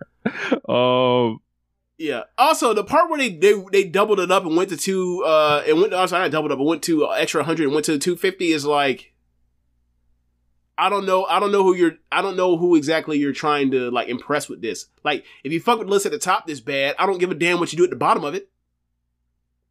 Yeah. Oh man, Zekumaki Cora, I'm no black, I'm Dominican, Poppy Jade. That's funny because I literally there's a Suzuki did not make the list, correct? Right. Yes. I think that was omission because it had to be an omission. Yeah. But it's also funny that it's like I had mentioned the I know black, I Dominican Poppy thing today because Florida State got a 5-star recruit to reclassify. He was in 2025. He reclassified for 2024, and he was a Miami committed to Florida State, and he's going to show up at like this next semester, right? And he's from South Florida. He goes to Miami Central. His name's Armando Blunt, right? And like, so Kendrick was like, I ain't never met no nigga named Armando, and I was like, look, there are plenty. I was like, we had a friend we went to high school with named Vicente. He was like, look, man, for all we know, Vicente's middle name was Armando. so then I go, so I'm like, bro, there's plenty Armandos, Alejandros, and Ricos in Miami, Atlanta, in New York. They just say, I know black, Poppy. That's all. So don't think they're not black. They just say they're not black. There's a difference. So we got Taya Valkyrie ahead of Becky Lynch, Hikaru Shida, and Mayu Iwatani, and Suzu Suzuki. Who? Taya Valkyrie. Valkyrie, like what belts did she win during this evaluation period? None. To be put up there. Unless she was a champion in AAA that I didn't know about. I mean, there's a possibility for that. But all she did when she came into AEW was like get beat. By anybody that didn't matter, yeah. in front of Hikaru Shida, Becky Lynch, Mayu Iwatani, and Suzu Suzuki. Now, when I say when did Shida win to get her second reign? When was that? When was that was Dynamite 100? 200? It might have not been in the market period, but like what month was that? Was that August? I think so. That should have just snuck in. So it was only 2 days or whatever else. But either way, it makes no sense, man. It just doesn't. But yeah, like, you know, it's a lot of what James is saying, man. It seems like there are certain agendas by this list. They're ensuring certain people are there and represented in prime positions. And like, don't get me wrong. Like, I understand the kayfabe wise, WWE still is in AEW or 1 and 2, and everything else is a distant third or whatever else. However, the gap was so overwhelming in the level of storyline, wrestling, and activity that the actual fucking criteria that is like, it overcame it last year. So what has changed to overcome it this year? Right, you shouldn't have set the precedent last year. You fucked up. Like, there are certain years where shit just goes wrong. Right. So, like, in the history of the PWI 500, I was talking about the men's list.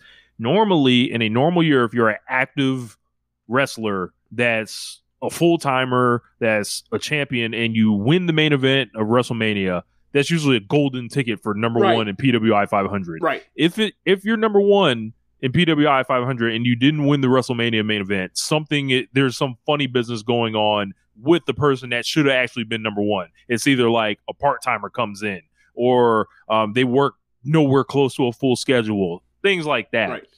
So you mentioned sorry. We had everything break wrong for the women this year, right? More than last year, right? And what happened? They said, "Never mind that. We still don't care because like last year, we don't like what happened last year." We mentioned we will not have that Japanese woman on the front of the magazine again. We will not do that. Yeah. Yeah.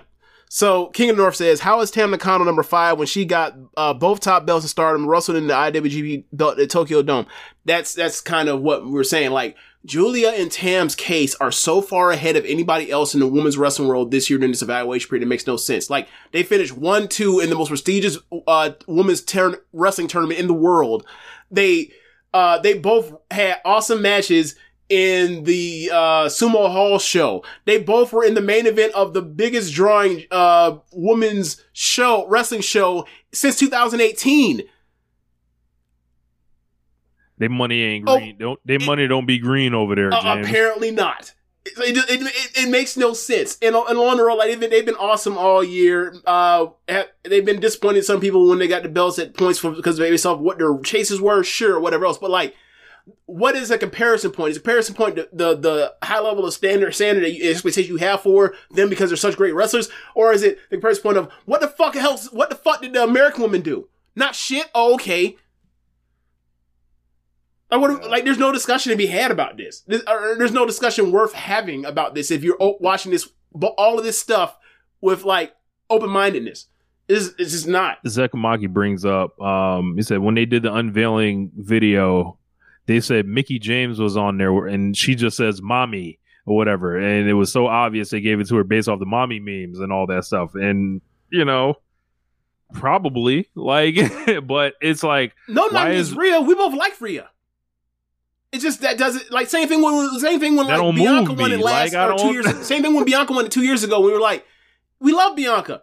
She shouldn't win this shit over Shuri. It's ridiculous. Or Utami. It's ridiculous. These are not the same level of. Like, if the criteria is the criteria, and you're watching this stuff honestly or whatever else, even including the gap of the kayfabery for WWE compared to anywhere else, no. Yeah, man. This ain't like some 2018 Charlotte Flair year. This ain't like some 2020 Sasha Banks, 2016 Sasha Banks year. This ain't like some 2020, 21 Io Shirai year. No. Yeah, this is a lady that is getting a lot of screen time with the male faction on Monday Night Raw, who is wrestling basically in squash matches and having bad matches with other people when they're not squashes. So like, and then one great match with Charlotte. Yeah. Like, there was an error here. And people were like, so what? Do you see the screen time she gets and how big of a star she is? And I'm like, all right, man, is this like I get that the criteria is the criteria. Like change the criteria. I won't yell at you for ignoring your own criteria. I won't criticize you for literally ignoring your own criteria. Change the criteria to most over women and most over stuff from women's wrestling involving women's wrestlers throughout the world, and the kayfabe is WWE at number one, AEW number 2. Who you don't give a fuck about anything else outside of that. We'll put you wherever we put you. Look, and we saw her win that Royal Rumble, that completely unimpressive Royal Rumble. Like, that's the second best accolade to her for her being number 1. Yeah. Yeah. Yeah. She won a Rumble. She won a title match. In a great match. An overrated match, but a great match. Cool. What else you got? I think she should be like, I think she should have been number 3. Like I think you can put her anywhere in the top. So I would have put her number 3. It's fine. But anywhere number 1 from 3 to 5 number 1 is 2, fine no, not to even me. close. Yeah, like, and that Athena just gets a random number 6 ranking. That's another thing. Think about how much better Athena has been in Ring of Honor than Rhea has been in the evaluation period. It's not even close. Yeah. Where did they put Willow on this thing? Number 8. That's where she should be. As someone that wasn't really a champion for long, she got that strong women's title for a short period of time. She had to get in. She dropped it quickly off to Julia. Cool. Yeah. It's it's real interesting how these things get made. Also goofy where they put Becky Lynch, given it she's 29, like the best women's wrestler they got in WWE this year or during this evaluation period. 29. Ridiculous. Yeah, man. I don't know, man. I don't like it. I think something stinks. Like when you start thinking about these lists. Bro, imagine doing this thing about WWE matters so much and all this kind of shit. And at the end of it, you put Rhea Ripley at number 1, but you put Becky Lynch like 20 people behind Camille. Are you fucking out of your mind? What are y'all? What is going on in this vote tabulation to make y'all do all this stuff that it's literally like makes no sense comparatively speaking in what you're in the mindset and the logic, internal logic of its own thing. It's bringing its own internal logic every 5 picks. Like exactly. It's like they need to hire someone after they finish the list to like go through it like we do and be like, yo, do you realize you have this person in front of this person? This makes absolutely no sense. Right. So, obviously, it's not a big committee. So a lot of people are like, it's going to be a lot of like people getting non-votes or whatever else. So they drop like stones or whatever. They end up in these goofy, dopey placements. But it's like, we talked about it. This was worse than the men's version this year. And like this men's version did one of those things where like, oh yeah, we forgot it. We forgot a Japanese wrestler. We forgot to put Naito on the list. Look, and we kind of talked earlier about certain media, and it's like, I don't think you would forget like you let. I don't think you would have got somebody that made it a Tokyo Dome or the Tokyo Dome equivalent building and house in America. Yeah, it would never have happened. Man, so some of this stuff stinks, man, and y'all gonna figure it out. There's some stuff where I'm kind of, y'all if y'all speak rich, y'all know what I'm saying. Did they ever give out the numbers? Remember when they fucked around in 2019? They left out Kyrie. They said, "Oh yeah, it's on mission. She should have been number 9 or whatever else." Did they even give the Naito? They even give the Naito number of like, "Oh yeah, we fucked up. We should have been this number." Not that I can recall. No, not that I can recall. Trash. Yeah. This is you mentioned it earlier. I am happy to see more women getting into covering professional wrestling. Like, I think there's a lot of like new people on the scene that are worthy of like, being listened to, worthy that do good work. That definitely some people like that we worked with and and we talked to and stuff like that. But then there's like there's other. It's not just them that's coming in. There's others that's coming in. So, and a lot of people get in these positions and I don't want to say they don't realize the importance of like the PWI thing. You know, we laugh at it, whatever. We're like, yeah, it's just the dopey PWI, but you know, it stays there for history. Like people will look back on it for, you know, a couple, you know, years, you know, down the road and 10 years down the road or whatever. But it's like when we're doing these things, it's like I don't feel like putting it just strictly leaving it up to women should be just the number one. Like, I don't think guys should be totally devalued in this. I look. And it might not be necessarily a gender thing. It might be I don't care who's running it or doing it, as long as you are actually watching enough women to be qualified to actually put down 250 women, and then you could tabulate, and then it doesn't come out with something that looks ridiculous to someone that actually watches as much women's wrestling as we do. Yeah. You know what I'm saying? Like, do I want to be on this? Fuck no. I hate these kind of lists. These lists are engagement lists. Like, we're trying to give you a list to piss you off so you can call everybody that made the list, whether it's a good list or not, because you disagree, I'm a fucking moron. These lists don't help. Like, when ESPN comes out here and does the player rank thing every year, it always causes a problem. When people come out with their Madden or the 2K rankings, it always causes a fucking problem. These things are engagement bait. I don't want to partake in these. Right? But, or not even say it, but, there are people that obviously do this and watch women's wrestling around the world. JD from Red Leaf Retrocast is someone that should be considered for this, right? Like Big Paws on the Pup that was on the thing last year, not this year, not on here, right? Scott E Wrestling that watches literally all the wrestling in the world somehow. I don't know how he fucking does it. He should be someone covering this. Lyric, she should be doing this. She actually watches Japanese women's wrestling. You can't convince me, you cannot convince me, that, the people that are on this thing sped out this list and they're watching enough Japanese women's wrestling or enough wrestling from women's wrestling in Mexico, to be able to come up with a list to determine actually this. And I'm like, even if you want to include the kayfabe stuff of, all right, we've tiered this to where WWE's here, AEW's here, everything else is like a distant third, and when it comes into fat and all that kind of stuff, cool for kayfabe, cool. Once you plug that in, your criteria is your criteria, follow your criteria, or rip it up and make new criteria, because this looks funny in the light. Yeah. When you start digging through this stuff, it's like the warts just get bigger and bigger the more you look at the list. Like I remember last year, right? Vikingo, he finished like 8th. He finished top 10, right? Yeah. And then MJF, for some reason, said, y'all ain't really watching AAA. Y'all are just seeing the gifs on Twitter or whatever else and losing your minds, whatever else.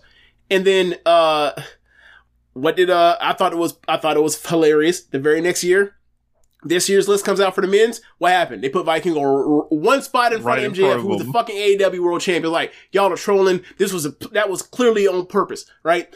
I don't give a damn if it was a legit thing or not. This looks like it's on purpose, right? Shit looks funny in light, man. Yeah. It looks agenda driven. When like a motherfucker wins the second most prestigious belt in kayfabe in according to your list, also has one of the five or so best matches compared to most people that have watched wrestling all year, and your response is fuck him, put him behind the guy in the promotion. Like no one like that they're gonna read this actually watches this. It was just funny. And like, we know Vikingo's fucking raw. He had a match in America this year. He's had matches in America that have all been great. That's not my point. My point is like, you set a precedent, you broke the precedent over your knee, and now you're looking at us like we're the ones that are crazy. Yeah. So hopefully I didn't explain it too poorly, like what I was thinking on that. I'm not saying like women are not qualified to do this. I'm saying is like, yo, I think there should be like, if you're only watching what's on American television to do this, and then you see these lists of people and you're like, I don't know who these people are, I'm not voting for none of these people or whatever else, then maybe you should have like said, I need to either watch this shit or not participate in the voting. Or expand the pool or whatever. Like, right. Because I don't think I'm qualified to watch. I don't think I'm qualified to vote on this. I don't watch Mexican women's wrestling. Mm-hmm. I don't know what the fuck's going over in the UK women's wrestling, or what's happening in Progress WXW with the few women that are there. No, I'm not qualified. I don't watch WWE that much either. I follow it as far as letting people reports on all that kind of stuff, and I can, look at the cage match, and if it's something I want to watch, I'll go and watch it. But nah. Saw someone in the comments earlier say they need the ONR 500. No, you don't. No, you don't. No. Y'all, look, I'm not good with projects that agonize over this kind of stuff. Nah, don't do that to me. No, ONR 500. What the fuck? Oh, my God. That'd be a disaster. Yeah. Every year, too. It would just be... Yeah, that'd be a disaster. How would I write 500 wrestlers down? Right. Now, what I would say is, like, we could do, like, a Social Suplex 500 thing, right? That would be funny. We got a Social Suplex Podcast Network 500. You can't do SS 500. There ain't no SSs. Yeah. Unless they Chevys. Anyway, but yeah, like, y'all can... Like, we can do that, and I just, like, I'll stay from voting, and y'all can put it up and be like, I ain't got nothing to do with that. That's them. They're over there. Like, I'm sure they'll get it right, but I ain't got nothing to do with it. Yell at them. At them. Oh, man. So, yeah, that'll wrap up our PWI stuff until next year. Boy. AEW Dynamite opened with Jay White versus Pentagon. And I loved this match. I thought this was real fun. I thought this was I loved the chopping. You can't go wrong with that. Especially like with Penta basically saying, "Hey man, I'm gonna take off the upper gear and I'm gonna show you the body and we gonna go ahead and slap some meat." Yeah, man, this match is great. Yeah, man, I think it's about that time. I'm going to ask you something, Rich. Jay White or Seth Rollins? I'll say this. The best Jay White matches I've ever seen are a lot better than the best Seth Rollins. A lot better than the best Seth Rollins matches I've ever seen. I feel like I may need to phone a friend on this one, but I think I comfortably would take Jay White. I would take Jay. Obviously, he's a lot younger, less mileage, whatever else. But this question I asked, it wasn't necessarily. I'm interested to see what your answer was, but it was more like I'm curious to ask like Finishell and Chad what they think. Oh, come on now. That's they won. Because Jay's been clearly better than him since he showed up to AEW. Clearly better. But they like to get down and do the whole thing of, they do all this crazy stuff in their matches. Jay don't do no crazy stuff in his matches. His matches are better than the average WWE really good match. But like, this ain't exactly like we're taking the brakes off and we're going to do a Tiger Driver 98. This ain't exactly that. He's chopping people and like doing choke suplexes or sleeper hold suplexes. So like, yeah, man, I just thought it was interesting to think about. Because also it's like, a lot of them with me, I'm like, hey, they had our problems with whatever their gimmick is and whatever their situation is with their promotion or their stable or whatever else. But like, I know they're great wrestlers. But I'm not putting them in that elite tier. I'm not putting them with the Ospreys or whatever else, or the Phoenixes or the Dangles. I'm not doing it. Pages. I'm just not doing it. And like, because it's clear like they don't flash that enough compared to their actual people in that class. But they're great wrestlers nonetheless, and like I'm good with just leaving it like that. But when we're breaking out tiers of greatness or breaking down like splitting hairs for that, it's like that matters. You have to say like, nah, they're in this pile, they're not in that pile. So I just thought I've always had them in the great, not all time or elite thing. Like it's been 2 weeks in a row, like for White, for me, that I've like what he's done in the ring, and I mean, pretty much ever since Collision started, he's been great, man. He's been great. I still think as a character or whatever, or as a promo and personality, he's still dry or whatever else. But like that's his character. It works for him, right? We got enough goofy people around him. He's not a cool heel at all. Where people are kind of like Juice Robinson gets to be goofy, the Guns are goofy, and that like people have taken to the group. I don't get the card blade shit at all. Because he was missing a couple shows and they decided like, oh, you're not here. Let's do the slight gag of like he's still here, but it's clearly not him. And like now he's like, all right, y'all want to bring him out? Cool. Like Jay White having those cartoon characters around him and him being more the straight man, like it works for him. It really does. Yeah. But yeah, made in Japan. This felt like I was watching another G1 match. Like, I'd be like, yeah, man, I seen Shingo versus Jay White before. Like this, and like I always kind of compare Penta to Shingo in my mind just because they do the made same Japan move. Yeah. Okay. But basically, White basically said, spoiler alert, he's going to win the Battle Royal, and they said guns up. So after that, we got backstage with MJF, with Renee. He said he could have ran out there and got his ass handed to him like any dumb baby face in the history, but that's what a good guy would do, and he's a scumbag. He's on commentary, and he's not going to waste his pop from the crowd on a run-in. You just were shown on TV. Your pop has just been wasted already. That's never not how that works. And he hopes Juice wins tonight. It's going to be the left hand of God versus the right hand of the devil. Then Daddy Ass and the Acclaim interrupted. Max said they can, accept the challenge. You can get your belts back, and we can all team up. And he tried to scissor MJF. MJF closed his scissors, which was funny, and said he'll enter the Battle Royal tonight. He's going to beat MJF next week, and he's going to force MJF to put a ring on it. Wow. That's crazy. I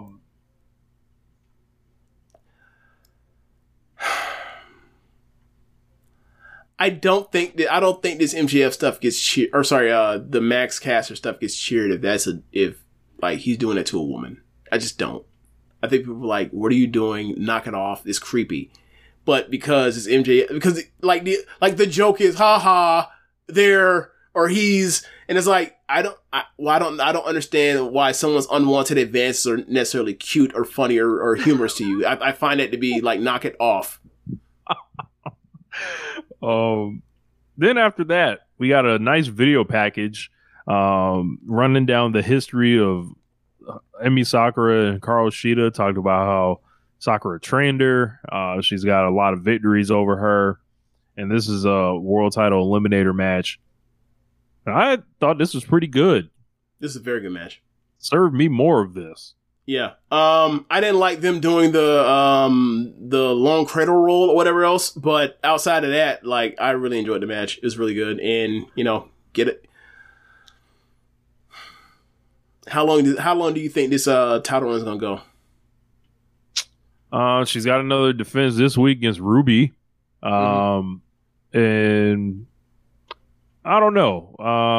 I guess where I'm getting at is, given how good Shida has always been in AEW, given that she's a champion, given that like right now we're eating as good as we've ever had at the championship level for AEW Women's with Stat and Athena and Shida. Like, I better see big three on the I better see. That's what I'm getting at. I don't give a damn how early this ends or gets broke up or whatever else. I better see in next year's PWI Women's 250 this reflected that these women went out here and did their damn thing. Not when I better not see no. This person had one great match. I better not see no fucking Charlotte Flair on number 1 on this list next year. That's what I'm getting at. I'll say it straight up. Not when you have people on the list that are still bemoaning AEW for not caring about women's wrestling while they still have 3 of the top 10 in their own list. Like, so, Now, not only that, like, they have 3 great women's champions, and they have Toni Storm as a personality, like, that's doing very well for the company. Like, and she's in the middle of the storyline of the dissension between her and, Saraya and the rest of the Outcast. So it's like, they're doing more storyline stuff. They're just not getting credit because they were shit for so long. But it seems to have, like, turned around. I don't know how long it'll take for the rest of the world to look up and be like, oh, it's turned around, but it has. Nah. they hit each other hard in this, and that's half the battle for me. So, yep. Can you make your wrestling look convincingly painful? Like people are out here like putting paws on each other. Oh, they did that. So up next, we got Renee Paquette. She was sitting backstage with Adam Copeland. They were sitting on what looked to be like trash. They were sitting on boxes or some shit backstage. He said things haven't been going smoothly since showing up in AEW. He doesn't understand why. His whole reason was he wanted to end his career team with Christian, who seemed on board, but when it got closer, Christian Cage didn't really want to do that. Copeland then talked about their 40-year friendship again and how they became best friends off of pro wrestling. They talked about how they wrote essays to try to win free wrestling training, which Copeland did, and Cage didn't win. And he got the job before Cage did, and he was doing the thing that they say you shouldn't do, which is, hey, check my friend out and all this other stuff. And it's always been Adam and J or E and C. Renee basically asked, is this jealousy from Christian at this stage in their careers? Cope said it is. He doesn't even want to take the TNT title from him or a spotlight. He doesn't even want to fight this guy. All clearly lies. But she basically asked, what does he want in AEW? He says this is a lame answer, but he doesn't know. He just knows when Luchasaurus and Wayne turn on Cage, he'll be there to pick him up. I think this went really long. I knew a lot of this stuff already because, of course, like the Edge stories have been told. Like it's not a ton of new ground we're covering. I know you were trained by Sweet Daddy Siki, and I know the story. So, I thought him saying that he doesn't know why he's here now. I think that was actually a good kind of logical story. If your initial plan blew up, like you're just like, right. Well, what do? I don't get it. Right. I think that part was right. Good. That's true, except for like his first promo before Christian told him to go fuck himself. He said, I want to wrestle, the top of the company, and I want to wrestle for the belt, and world got a pop for that. And I was like, I like the part where he's mentioning he's supposed to get that part or whatever, but like, I guess it's supposed to be like, well, I guess since I can't do plan A, I guess I'll go to plan B, and now just put me in the title scene, because I would hate that. I would absolutely hate that. He already said he don't want the TNT title. What other belts is left? You're like, you look around and be like, hey, Cope, you might need to just take your ass home then. And it worked. He don't want you. I guess time to just take it home. Get back to the ring. Wardlow kills Ryan Nemeth. Yes. After the first powerbomb, they stopped the match. I'm like, all right, man, y'all going crazy. I thought that by that point that he was gonna get him with one, because like they called the match off and he's gonna go and do it again because he's so pissed. And I thought, like, is Nick Nemeth about to come and save his brother? That's what I was like. Wait, what's this? Part of me, look, I could see it. I could see that. But after that, Shivani asked what Wardlow's deal was, and then he held up his wrist tape, and it had MJF written on it. Yes. And this is like the first, or excuse me, it's like the second person that's decided, we want this smoke with MJF now. Too many wrestlers have been ignoring this belt for too long. Multiple pay-per-views. The whole goofy Adam Cole, the whole NXT verse thing engulfed the AEW World Title for so long. Is like, oh yeah, there are people that actually, the whole purpose of pro wrestling to even have that belt is like, people want to prove they're the best, and to be the best, you got to chase after, the trinket, the MacGuffin. That was lost on us for a while. Yeah. So Wardlow leaves. Don't you notice how the show has been a lot better ever since we've gotten back to the fundamentals of pro wrestling? Amazing. Have you noticed that?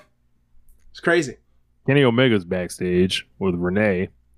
Said his win-loss record has been quite putrid lately, and thanks Kyle Fletcher for challenging him. He's going to get that right, and he's going to show everybody who he is. Said once he beats Fletcher and dispatches of the Don Callis family, maybe it's time for the Kenny Omega of old to challenge for the AEW World Title. Oh, yeah. Wardlow knocked down Tony Schiavone. Yes, to get there. That should be noted. Yes. Because the crowd was kind of excited to be like, oh, we want to see that. We want to actually see the MJF versus Wardlow match as opposed to that bullshit squash. Yep. He said maybe it's time for the Kenny Omega of old to challenge for the AEW World Title. My ears perked up immediately. Then all of a sudden, MJF walks on the shot, and he said he's always been a massive fan. He shook his hand, and they kind of sized each other up, and everybody was like, "Whoa, this is a match they've been sitting on for years and years and years and never have done." Yeah, because whispers. It's rare that MJF ever comes either cross paths with the Elite. It's interesting. It's almost as if like it was on purpose. It's like the MJF and Cody versus like don't interact with the elite world. He whispers 13 days, bitch, and from that point it was 13 days until MJF passed Kenny Omega's record holding the belt. Gotta say, when Kenny Omega like set that record, it didn't feel nearly as long as his MJF right now. Yeah. Like I was still ready for Kenny to keep holding that bitch. Remember when we taught ourselves like, hey bro, can Omega just like beat can he beat Hangman one more time and have Hangman come back a third time and win it then? Remember we taught ourselves that for like a week? That was dumb, but like that's how good Kenny Omega was as champion. He really was. And you know, they're both advertised for Collision on the 28th, I believe. Okay. And it's like, are they going to do just this shock match? Like, are they going to announce that out of nowhere? Like, and do it that night? You know, I would love it because it furthers my agenda of like, hey, Kenny Omega and John Moxley want showing up to Saturdays. Now they all in these Saturdays. The Elite too. It's amazing. Like one person leaves and all of a sudden everybody else wants to show up to work. I would say just throwing away. I don't know. There's two sides to look at this. One, we avoid the possible feud of like them dueling on the mic for weeks and weeks. Right. Of MJF like saying God knows what. Right. And Kenny Omega don't want to do the mic talk stuff anyway. So just the good part is just, just fast forward it, get straight to the match. Right. And then MJF will win and whatever. Like, which, he probably should have dropped that bitch, but if it was up to Kenny Omega or the Elite, they would just like send out press releases to the public, and it would just be like 2 words: "Run it!" ! They would do it like Michael Jordan, "I'm back" when he came back the first time. Be like, "Run it!" Like I'm not here to talk on the mic and get into the oohs and ahs and the why our eyes characters will come to this point and why we have similarity and differences, why we want the same things. Just run it. They don't want to hit anyone with a car. They don't want to spill coffee on someone. They don't want to fight each other over a shampoo commercial. So interested in seeing that match.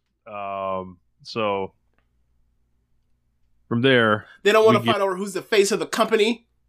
Right. I fucking hate those. We can get another. This is another horrible Roderick Strong video. I missed this one. I don't know what happened, but I missed it. Put him in a coffin worthy. I paid 0 attention, and just like look up, and I see like peanut butter and jelly sandwiches and shit, and I'm like, all right, man, who's greenlighting this? Like, were these all pre-taped? Like, and they're just like playing them a week at a time or whatever. Like, how fast is it before we can like blow through these shits and then pretend this shit never happened? Like, I don't know.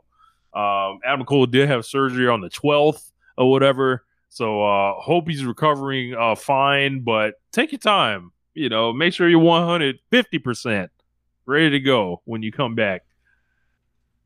The one thing I'll say is like the good part about the injury thing is like he's off TV, so like when he comes back, they can just immediately get to it. They ain't gotta come back and then like him and them be friends for like 2 more months, and then all of a sudden the turn happens. He comes back. That turns happening like the first 2 weeks. He comes back and just get to it, and it's off our TV. We ain't gotta worry about it. Out of sight, out of mind. Aside from the Roger Strong shit. Then we got Don Callis coming out with Konosuke Takeshita, Powerhouse Hobbs. Callis said last week someone did the unthinkable. They destroyed and demolished Chris Jericho. Hobbs gets on the mic. He said February 22nd, 1998 was going to be the greatest day of his life when he was supposed to meet his hero, Chris Jericho. Hobbs' grandmother got him a front row ticket, and what year was this? 1998. This is right. I actually know this show that he's talking about. Mm-hmm. It was a Super Brawl, I believe. Is it a Cow Palace show? Mm-hmm. Okay. And Jericho told her to shut up and for young Hobbs to sit down. Hobbs swore that day that he got to look Jericho in his eyes, going to hurt him over and over, and he did that by hitting his spine busters and all that. I was like, I heard this and I just started cracking up laughing for a million reasons. Like, fake, one, it's fake retcon and shit. Yeah. Like fake origin story shit, villain origin story. The thing that I enjoyed about it was like the idea that Powerhouse Hobbs is a huge wrestling fan and his hero was Chris Jericho and not Booker T. Get the fuck out of here! I don't believe you, lying ass. Look, I like Jericho too, then, but I don't know. Call me skeptical on that one. I'm very, very skeptical. Yes, but this is one of them edge stories. Like, yeah, man, you done been in the company with this man for years and years. At this point, this is the first time you got a chance. Okay, like you've been walking around. You was walking around all the vignettes talking about the Book of Hobbs. You ain't never once mentioned Chris Jericho. Yeah, he was walking through the mean ass towns or whatever else. He was like, and this all started because this motherfucker Chris Jericho, he ruined my life. He set off a chain of events that ruined my life. I love it. So Callis said that people always told Hobbs to bottle up the anger, but in the Don Callis family, he allows guys to be killing machines. So Hobbs is going to be unleashed on AEW. Callis said they won every match as a family except for when Sammy Guevara got concussed. So he had to get a scab, and that failed Kyle Fletcher. Started shit-talking Fletcher a little bit. Yes. Fletcher came out, tried to get in Don's face. Hobbs shoved him off. Fletcher said he took, the match as a favor for Callis, but maybe he was the weakest link in the match. But tonight he's going to prove to everyone, including Callis, he doesn't need anyone's help to beat Kenny Omega. Callis likes his confidence, fires him up. He says if he wins, we'll have an opportunity to talk, more next week about different opportunities and shit. Then we got into Kenny Omega versus Kyle Fletcher. No, hold on. Dr. Larry said the Book of Hobbs is filled with trauma. Why the Book of Hobbs sounds like the green room at an NFL first round draft? You know, have them sad ass stories every single year. Damn. No, then my sister died, and this person's mom or this person's dad was in prison when he was born, and it's still there. Look, he was born in a jail cell. The house burned down. The entire family died except him. All 10 members. Wait. Did you just do the Tupac story just then? That slipped in my mind for a half a second. You just gave them the Tupac origin Bay Area. Story. Bay Area. Oh my God. We got Kenny Omega versus Kyle Fletcher, and this was excellent. This was just like after the combo of Kenny Omega saying he wants to be the AEW World Champion, and then coming out here and doing this, I'm like, who am I to disagree? Let's get it popping. Yeah, man, I'm ready. It's not gonna happen, but it should. It's time. Enough of the nonsense. Enough of the goofiness. I appreciate that. I appreciate that MJF has gotten his act together to get in the ring. Like, it's funny. Like, people love MJF and say he's the real wrestler. He's the one that's actually doing the real wrestling stuff. Meanwhile, like, it's MJF that is now getting more serious who wrestle the fucking DDT guy. I find that quite interesting. Amazing. I find it quite interesting. I don't recall, Kenny Omega on AEW television, doing the dance-sing combination shit with Chris Jericho. I don't recall that.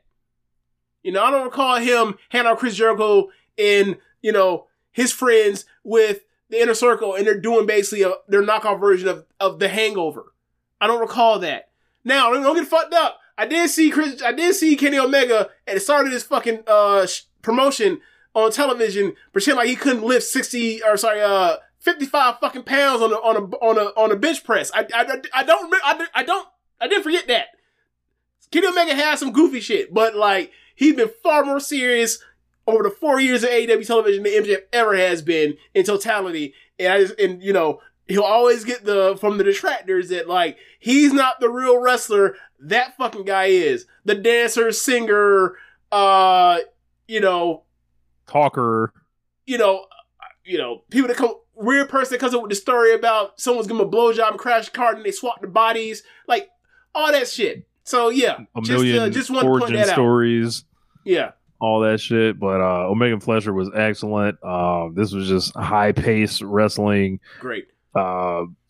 Fletcher took that last V-trigger. That shit was sensational. And he flip bump for. Oh my god, yes, bro. Because they both run off the ropes and miss each other. Yeah, yes, that was they was running like Forrest Gump. Like the one where he hits the power bomb and bounce off the ropes, hit the V-trigger. And then he kicked out. I was like, I know he's kicked out, but it still was awesome. It was great match. Like Callis is on commentary this whole time, selling out about Fletcher, pissed. Obviously shit talking Kenny Omega, but still trying to motivate Fletcher, but pissed when he loses. So like, it seems like this could be like two different things. This could be like a seed for Ospreay to turn against Callis or whatever. It could be something where Fletcher just turns babyface on his own.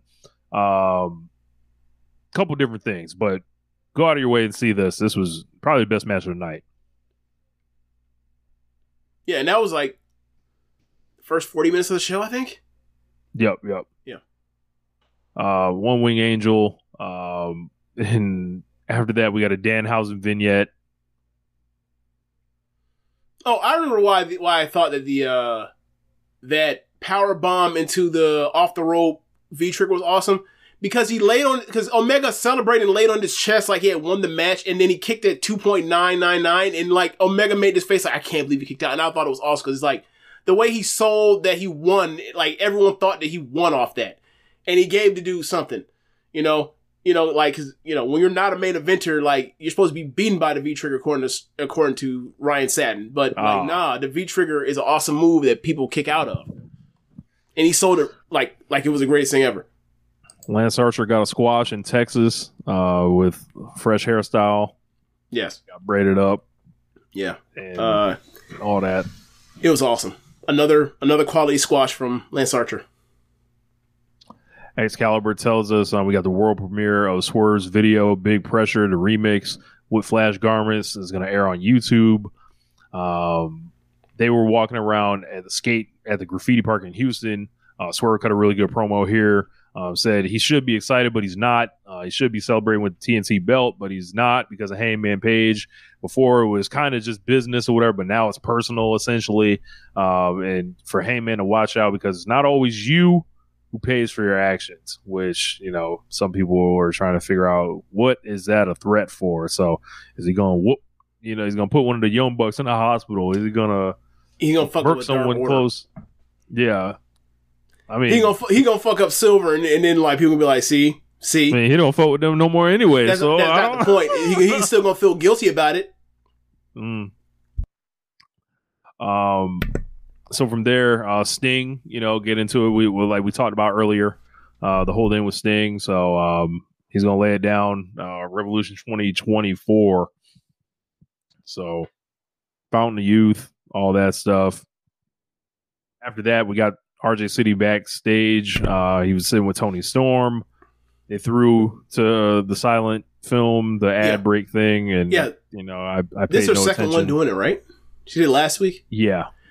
So this is like her version, her own like stylized version of doing like the Sammy Guevara cue cards thing. I think it's cool. Like it's goofy or whatever else, but like I think it's a cool thing to like. We're doing a picture-in-picture commercial thing. Pay attention or don't, whatever. I'm about to say that shit gives me the that's just like an alarm. Like, hey, you can turn your brain off. You don't even have to look at the screen. I mean, all that. I mean, the Guevara stuff did that too. But either way, is like it's something for somebody to do, and then like people that like the character and what she's doing, whatever else, just adds to it for people. So if you're into that, cool. It adds nothing for me. I like the character, but this adds nothing for me. Then we got the whole sit down with Jim Ross, Nick Wayne, his mother, and Christian. I think this was all over the map. Jim Ross just having to be in this situation is just like,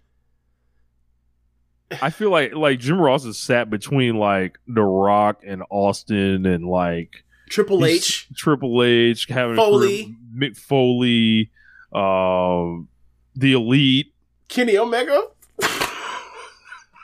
Bro, he's sitting in front of Nick. Kenny just get his ass whooped.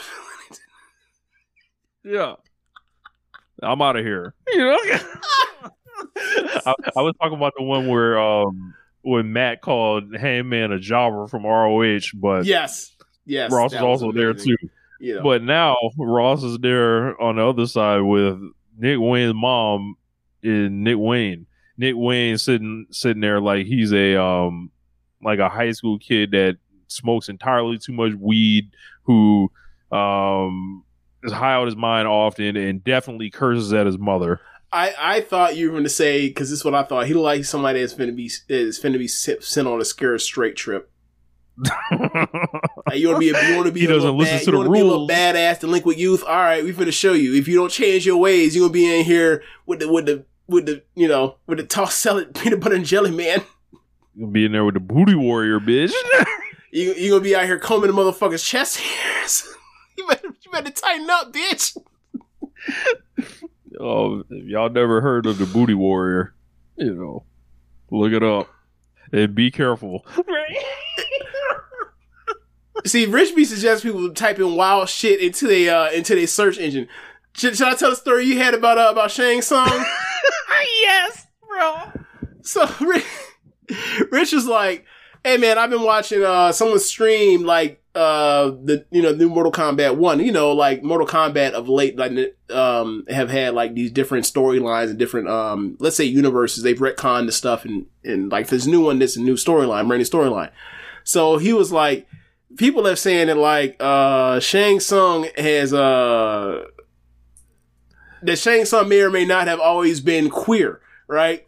And so he was like, what he gave an audio message for this, and all of a sudden he types in, just type in Zesty Shang Tsung. I replied to him, I'm never typing Zesty into any search function.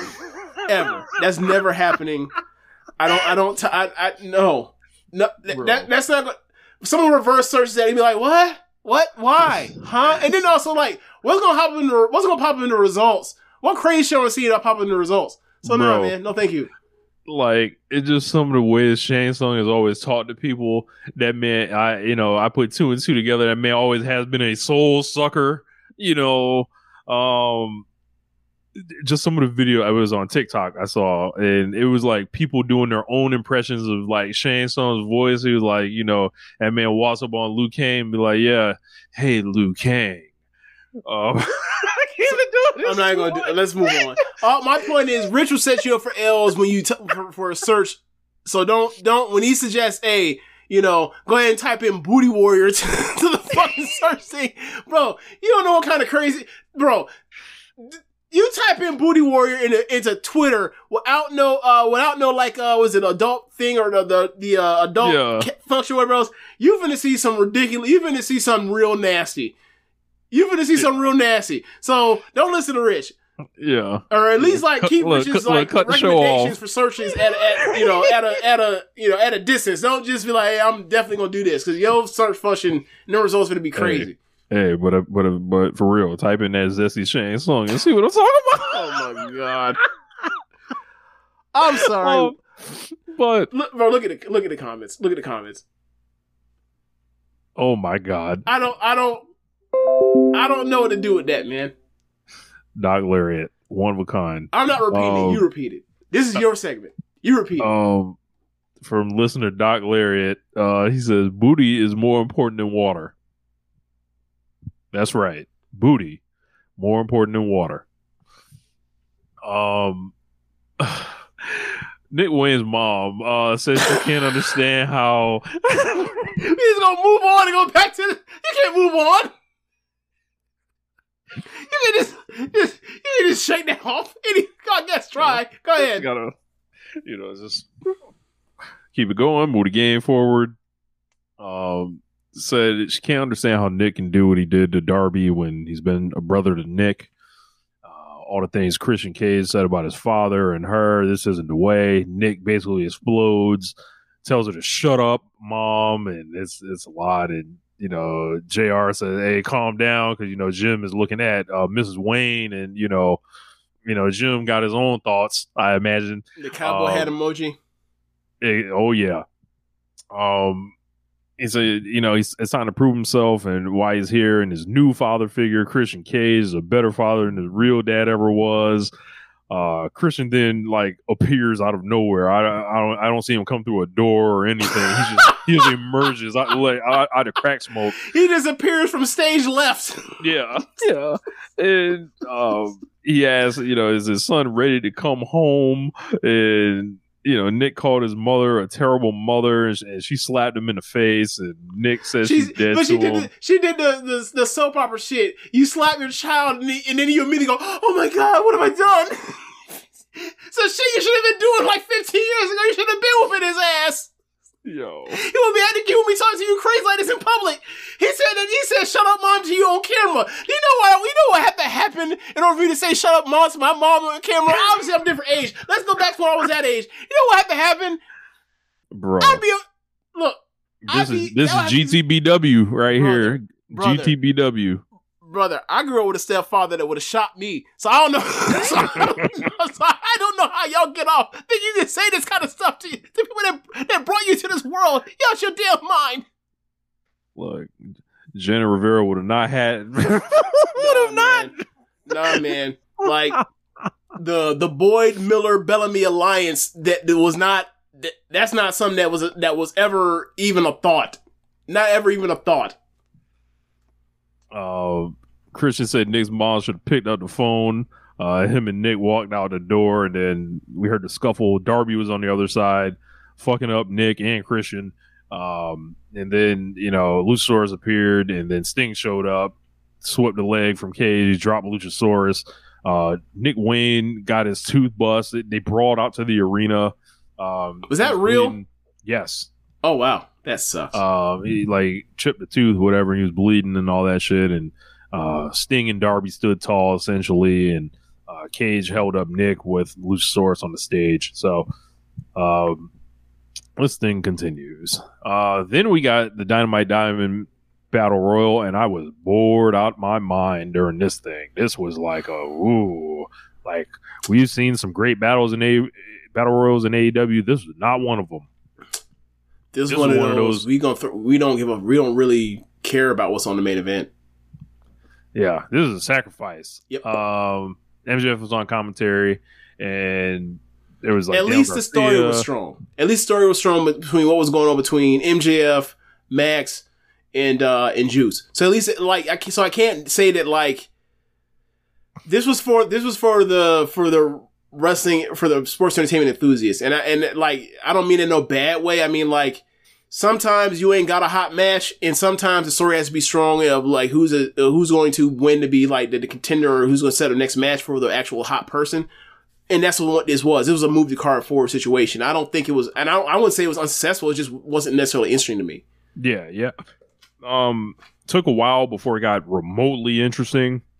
Yeah. I think some people, they wanted Daniel Garcia to go through, and Caster was getting the people behind him a little bit. He actually did a rap this week, which is better than most of the ones he's done this year. Yeah. So it's almost I feel like he's sandbagging a little bit. He's like, hey, y'all ain't gonna put me in nothing important. I'm just gonna. I'm just gonna come with a normal voice. I'm stuck in the trios with Billy Gunn in 2023. I'm gonna just end the verse where everyone loves the Acclaim instead of actually going with more of the bars or whatever. But yeah, Juice Robinson won this thing. They set up Juice and MJF next week. So they did the Mystico and Rocky Romero match. I did watch that match from Rampage.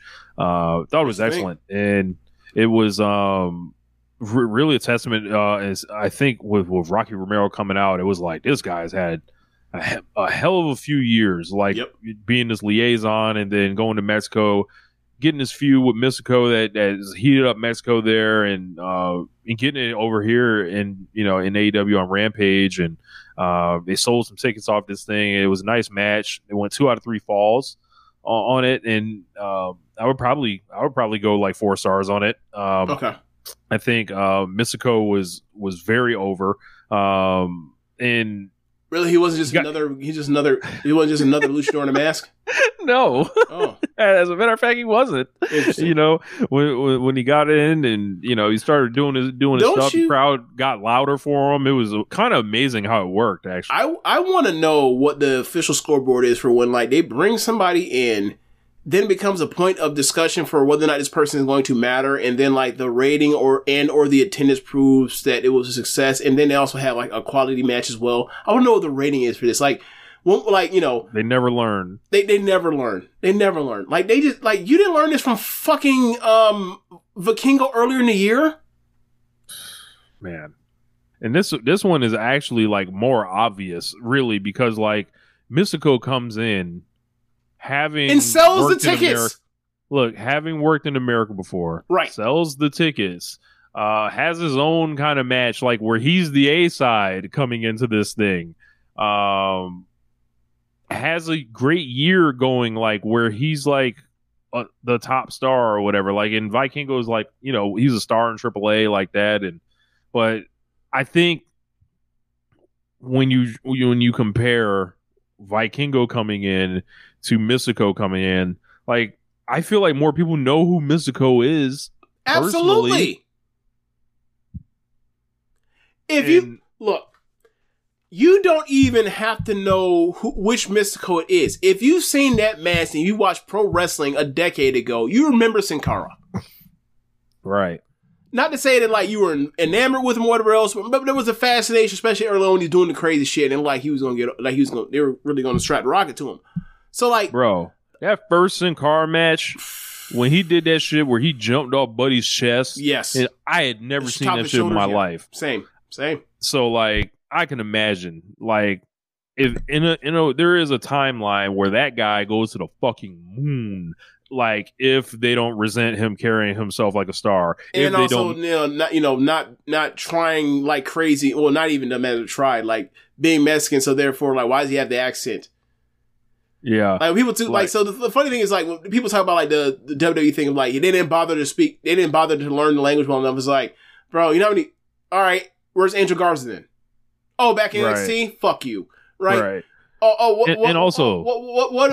is Santos Escobar doing right now? Oh, LWO stuff. Even though he speaks good ass English, oh fuck you. So like when they do that whole thing, is like, okay, cool. Vince don't even like people to have accents. Why do you think it took him so long to figure out that Becky Lynch was his top woman star at that time? Why do you think it's this struggle with McIntyre? Yep.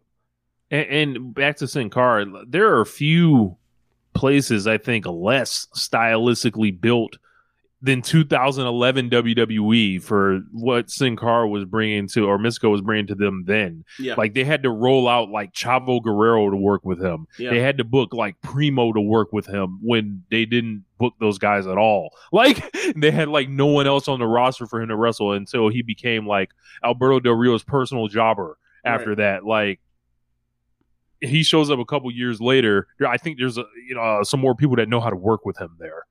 Yep. So, but yeah, and also there's not a bunch of people telling him that like that's not how you do it. Like it's hey man, do what you do. Also, they don't turn the lights down and on his match or whatever, so where he's in the dark. That as well, yes. But I did not see Collision. There was a Andrade and Danielson match. I heard that was getting some good reviews on it. Yeah, I don't have anything else. Yeah, I'm out too. I guess next week we'll catch up on some of the Stardom Tag League stuff and we'll go through that stuff. But yeah, that's the end of the show. Thanks for listening, y'all. Be sure to one more thing, James. Did you see Kazuchika Okada was announced for AEW Dynamite next week? Yes, tag match. It's Danielson and I forgot who Danielson's tagging with, but it's Claudio. And Claudio versus Okada and who's Okada? Is it Kingston? OC. Oh, Orange Cassidy. Yeah, that is a Rocky Romero special, of course, because Chaos West. When it comes to best friends. So yeah. I like the fact Kazuchika Okada can just be called in on a whim. Maybe we're looking at that Okada Danielson rematch that we were kind of thinking was in the works. Hopefully, no one breaks their arm this time. So, is it too much to get like a backstage segment with Okada walking by Kenny and be like, "Oh, what are you doing here?" Like, just one of those looks. Like, my former tag team partner from earlier this year. Just acknowledge him as that. We'll see. We'll see what happens. That'd be funny. Will they be able to put the translation down in Japanese when they talk to each other? I would love that. Have Kenny Okada just talk Japanese. Yeah, I would love do it like how don't even translate it. Actually, I look. For the motherfuckers like that we were talking like Buddy earlier. You're right. Don't translate it. Do it how they did with Bad Bunny and Ray at Backlash this year. They just go in and they speak. Shit. Look, this ain't for you. This ain't for you. Yeah. It will piss them off, and it will piss them off. And they'll be like, "Why the hell are they doing it?" And I'll be like, WWE did it this year on pay-per-view. You forgot already. It was okay when they did it. I guarantee that's exactly what happened. AEW and all these fucking foreigners, and he's not speaking English. That's exactly what happened. Yeah. WWE did it. You didn't care. Yeah. That would be pretty funny. It would be. You notice they didn't ask for Sonata. Do I need to clip the Ray and Bad Bunny? I need to get that just had that ready. Yeah, just in case. Had that ready, just in case somebody hears this show. Apparently, you got to get these likes quick. Yeah. Yeah, man. I think it would be really interesting. It ain't like they call Sonata to come tag with Orange Cassidy. Have we talked about that? We really gotta do a Sonata Naito main event. Bro, this is the least exciting main event, I think, in the history of Wrestle Kingdom. I would have to look. Like, don't quote me. I'm sure maybe there's something like Wrestle Kingdom 2 or 3 that might not hold up, but let's just go from 2015. Let's go we'll go to Wrestle Kingdom 8. How about 7? How about that? The Okada Tanahashi era. Wrestle Kingdom 7, Okada versus Tanahashi. Wrestle Kingdom 8, Shinsuke Nakamura versus Hiroshi Tanahashi. Wrestle Kingdom 9, Kazuchika Okada versus Hiroshi Tanahashi. Wrestle Kingdom 10, Kazuchika Okada versus Hiroshi Tanahashi.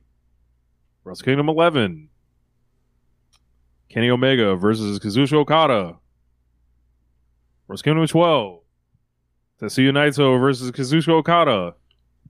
Wrestle Kingdom 13, Kenny Omega versus Hiroshi Tanahashi. Rich, that whole run of Kazuchika Okada, why, how do you compare that to, the run that, Roman Reigns had at WrestleManias? How do you compare them? You don't. Oh. You do not. You notice, you said, you mentioned,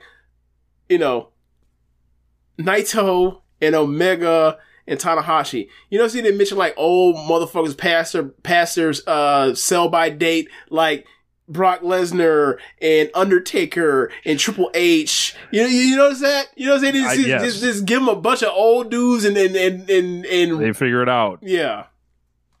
Wrestle Kingdom 14, Kazuchika Okada versus Tetsuya Naito. After Kazuchika Okada versus Kota Ibushi. Wrestle Kingdom 15. Tetsuya Naito versus Kota Ibushi and Jay White versus Kota Ibushi. WrestleMania 16. Wrestle Kingdom 16. I think it's Will Ospreay versus Kazuchika Okada, I believe. Yep. A day after Shingo Takagi versus Kazuchika Okada. Yep. Wrestle Kingdom 18. Or excuse me, what was 17? Last year. 17 was last year, 18 is this year. 17 is last year. Kazuchika Okada, Jay White, but we know it was Will Ospreay and Kenny Omega. Is the worst match out of all them Okada matches, that worst match that Jay White and from this year? The Jay White match this year? Or you say Naito from 18? I would say Jay White and Okada this year. Would that still not be at worst the second best Roman Reigns match at WrestleMania? Yes. Would that be the best match at WrestleMania for him? No. I'd probably say the Lesnar match is better. I would go with the Lesnar match. Yeah. If you include the cash-in, definitely. So Naito versus Sonata. Hey man, people are tired of seeing Okada in the main event, so there you go. Look, they don't want Will Ospreay there. They don't want Kenny Omega there. Okay, have at it. Yeah, let's see it. Yeah, y'all have fun. I'll go to sleep. Y'all let me know how it was. I'll wake up the next day and see it. You know, when the LIJ Sickos have rated it like a 9.8 on Cage Match and shit. Rich, I got to tell you, I'm not exactly like planning to go to Japan this year. No, this didn't do it. No, not even close. Look, you could be into Naito and Sonata. Yeah, I know there are some people that are. I expect them to go out there and have a great match. Do I expect them to go out there and have, an all-timer? No. Yeah. But I expect them to go out there and have a great Sonata match. Don't exactly produce those. Like, yeah, that's not his thing. So, I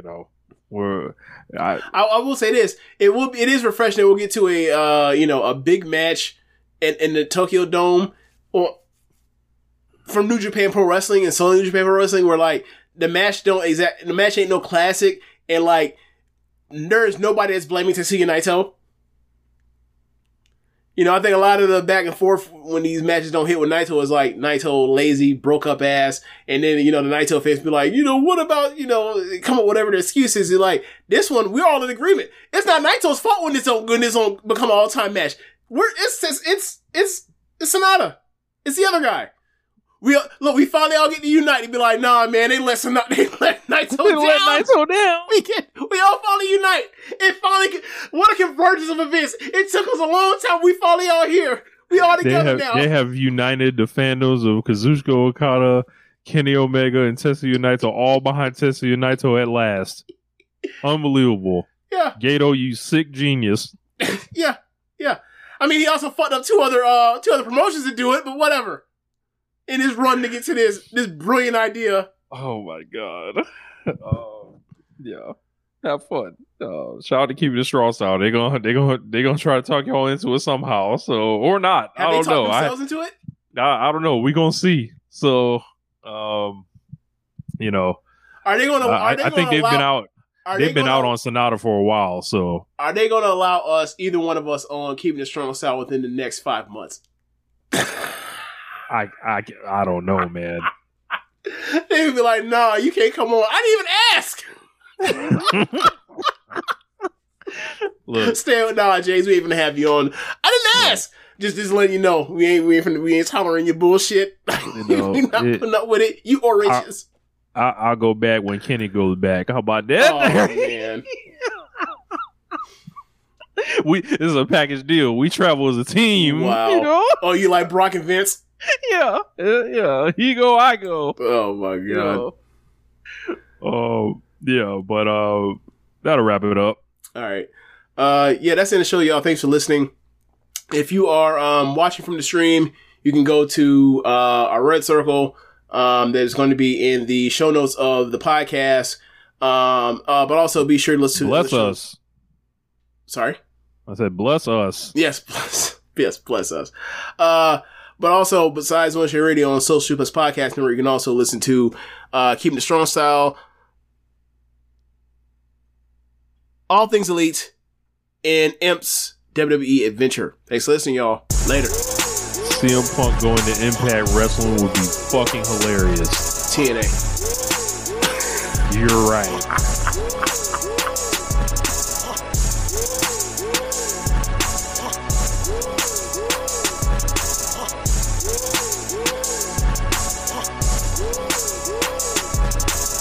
At Parker, our purpose is simple. We want to make the world a better place by working more efficiently, by using more sustainable practices, by developing better technologies. We keep moving forward. With each new idea, innovation, and partnership, we're one step closer to fulfilling our purpose every single day. To find out more, visit parker.com/purpose. Parker, engineering your success. Say goodbye to your credit card rewards. Greedy corporate mega stores, led by Walmart and Target, are pushing for a law in Congress to take away your hard-earned cash back and travel points to line their pockets. The Durbin-Marshall credit card bill would enact harmful credit card routing mandates that would end credit card rewards as we know it. If you love your credit card rewards, tell your lawmakers, hands off my rewards. Tell them to oppose the Durbin-Marshall credit card bill.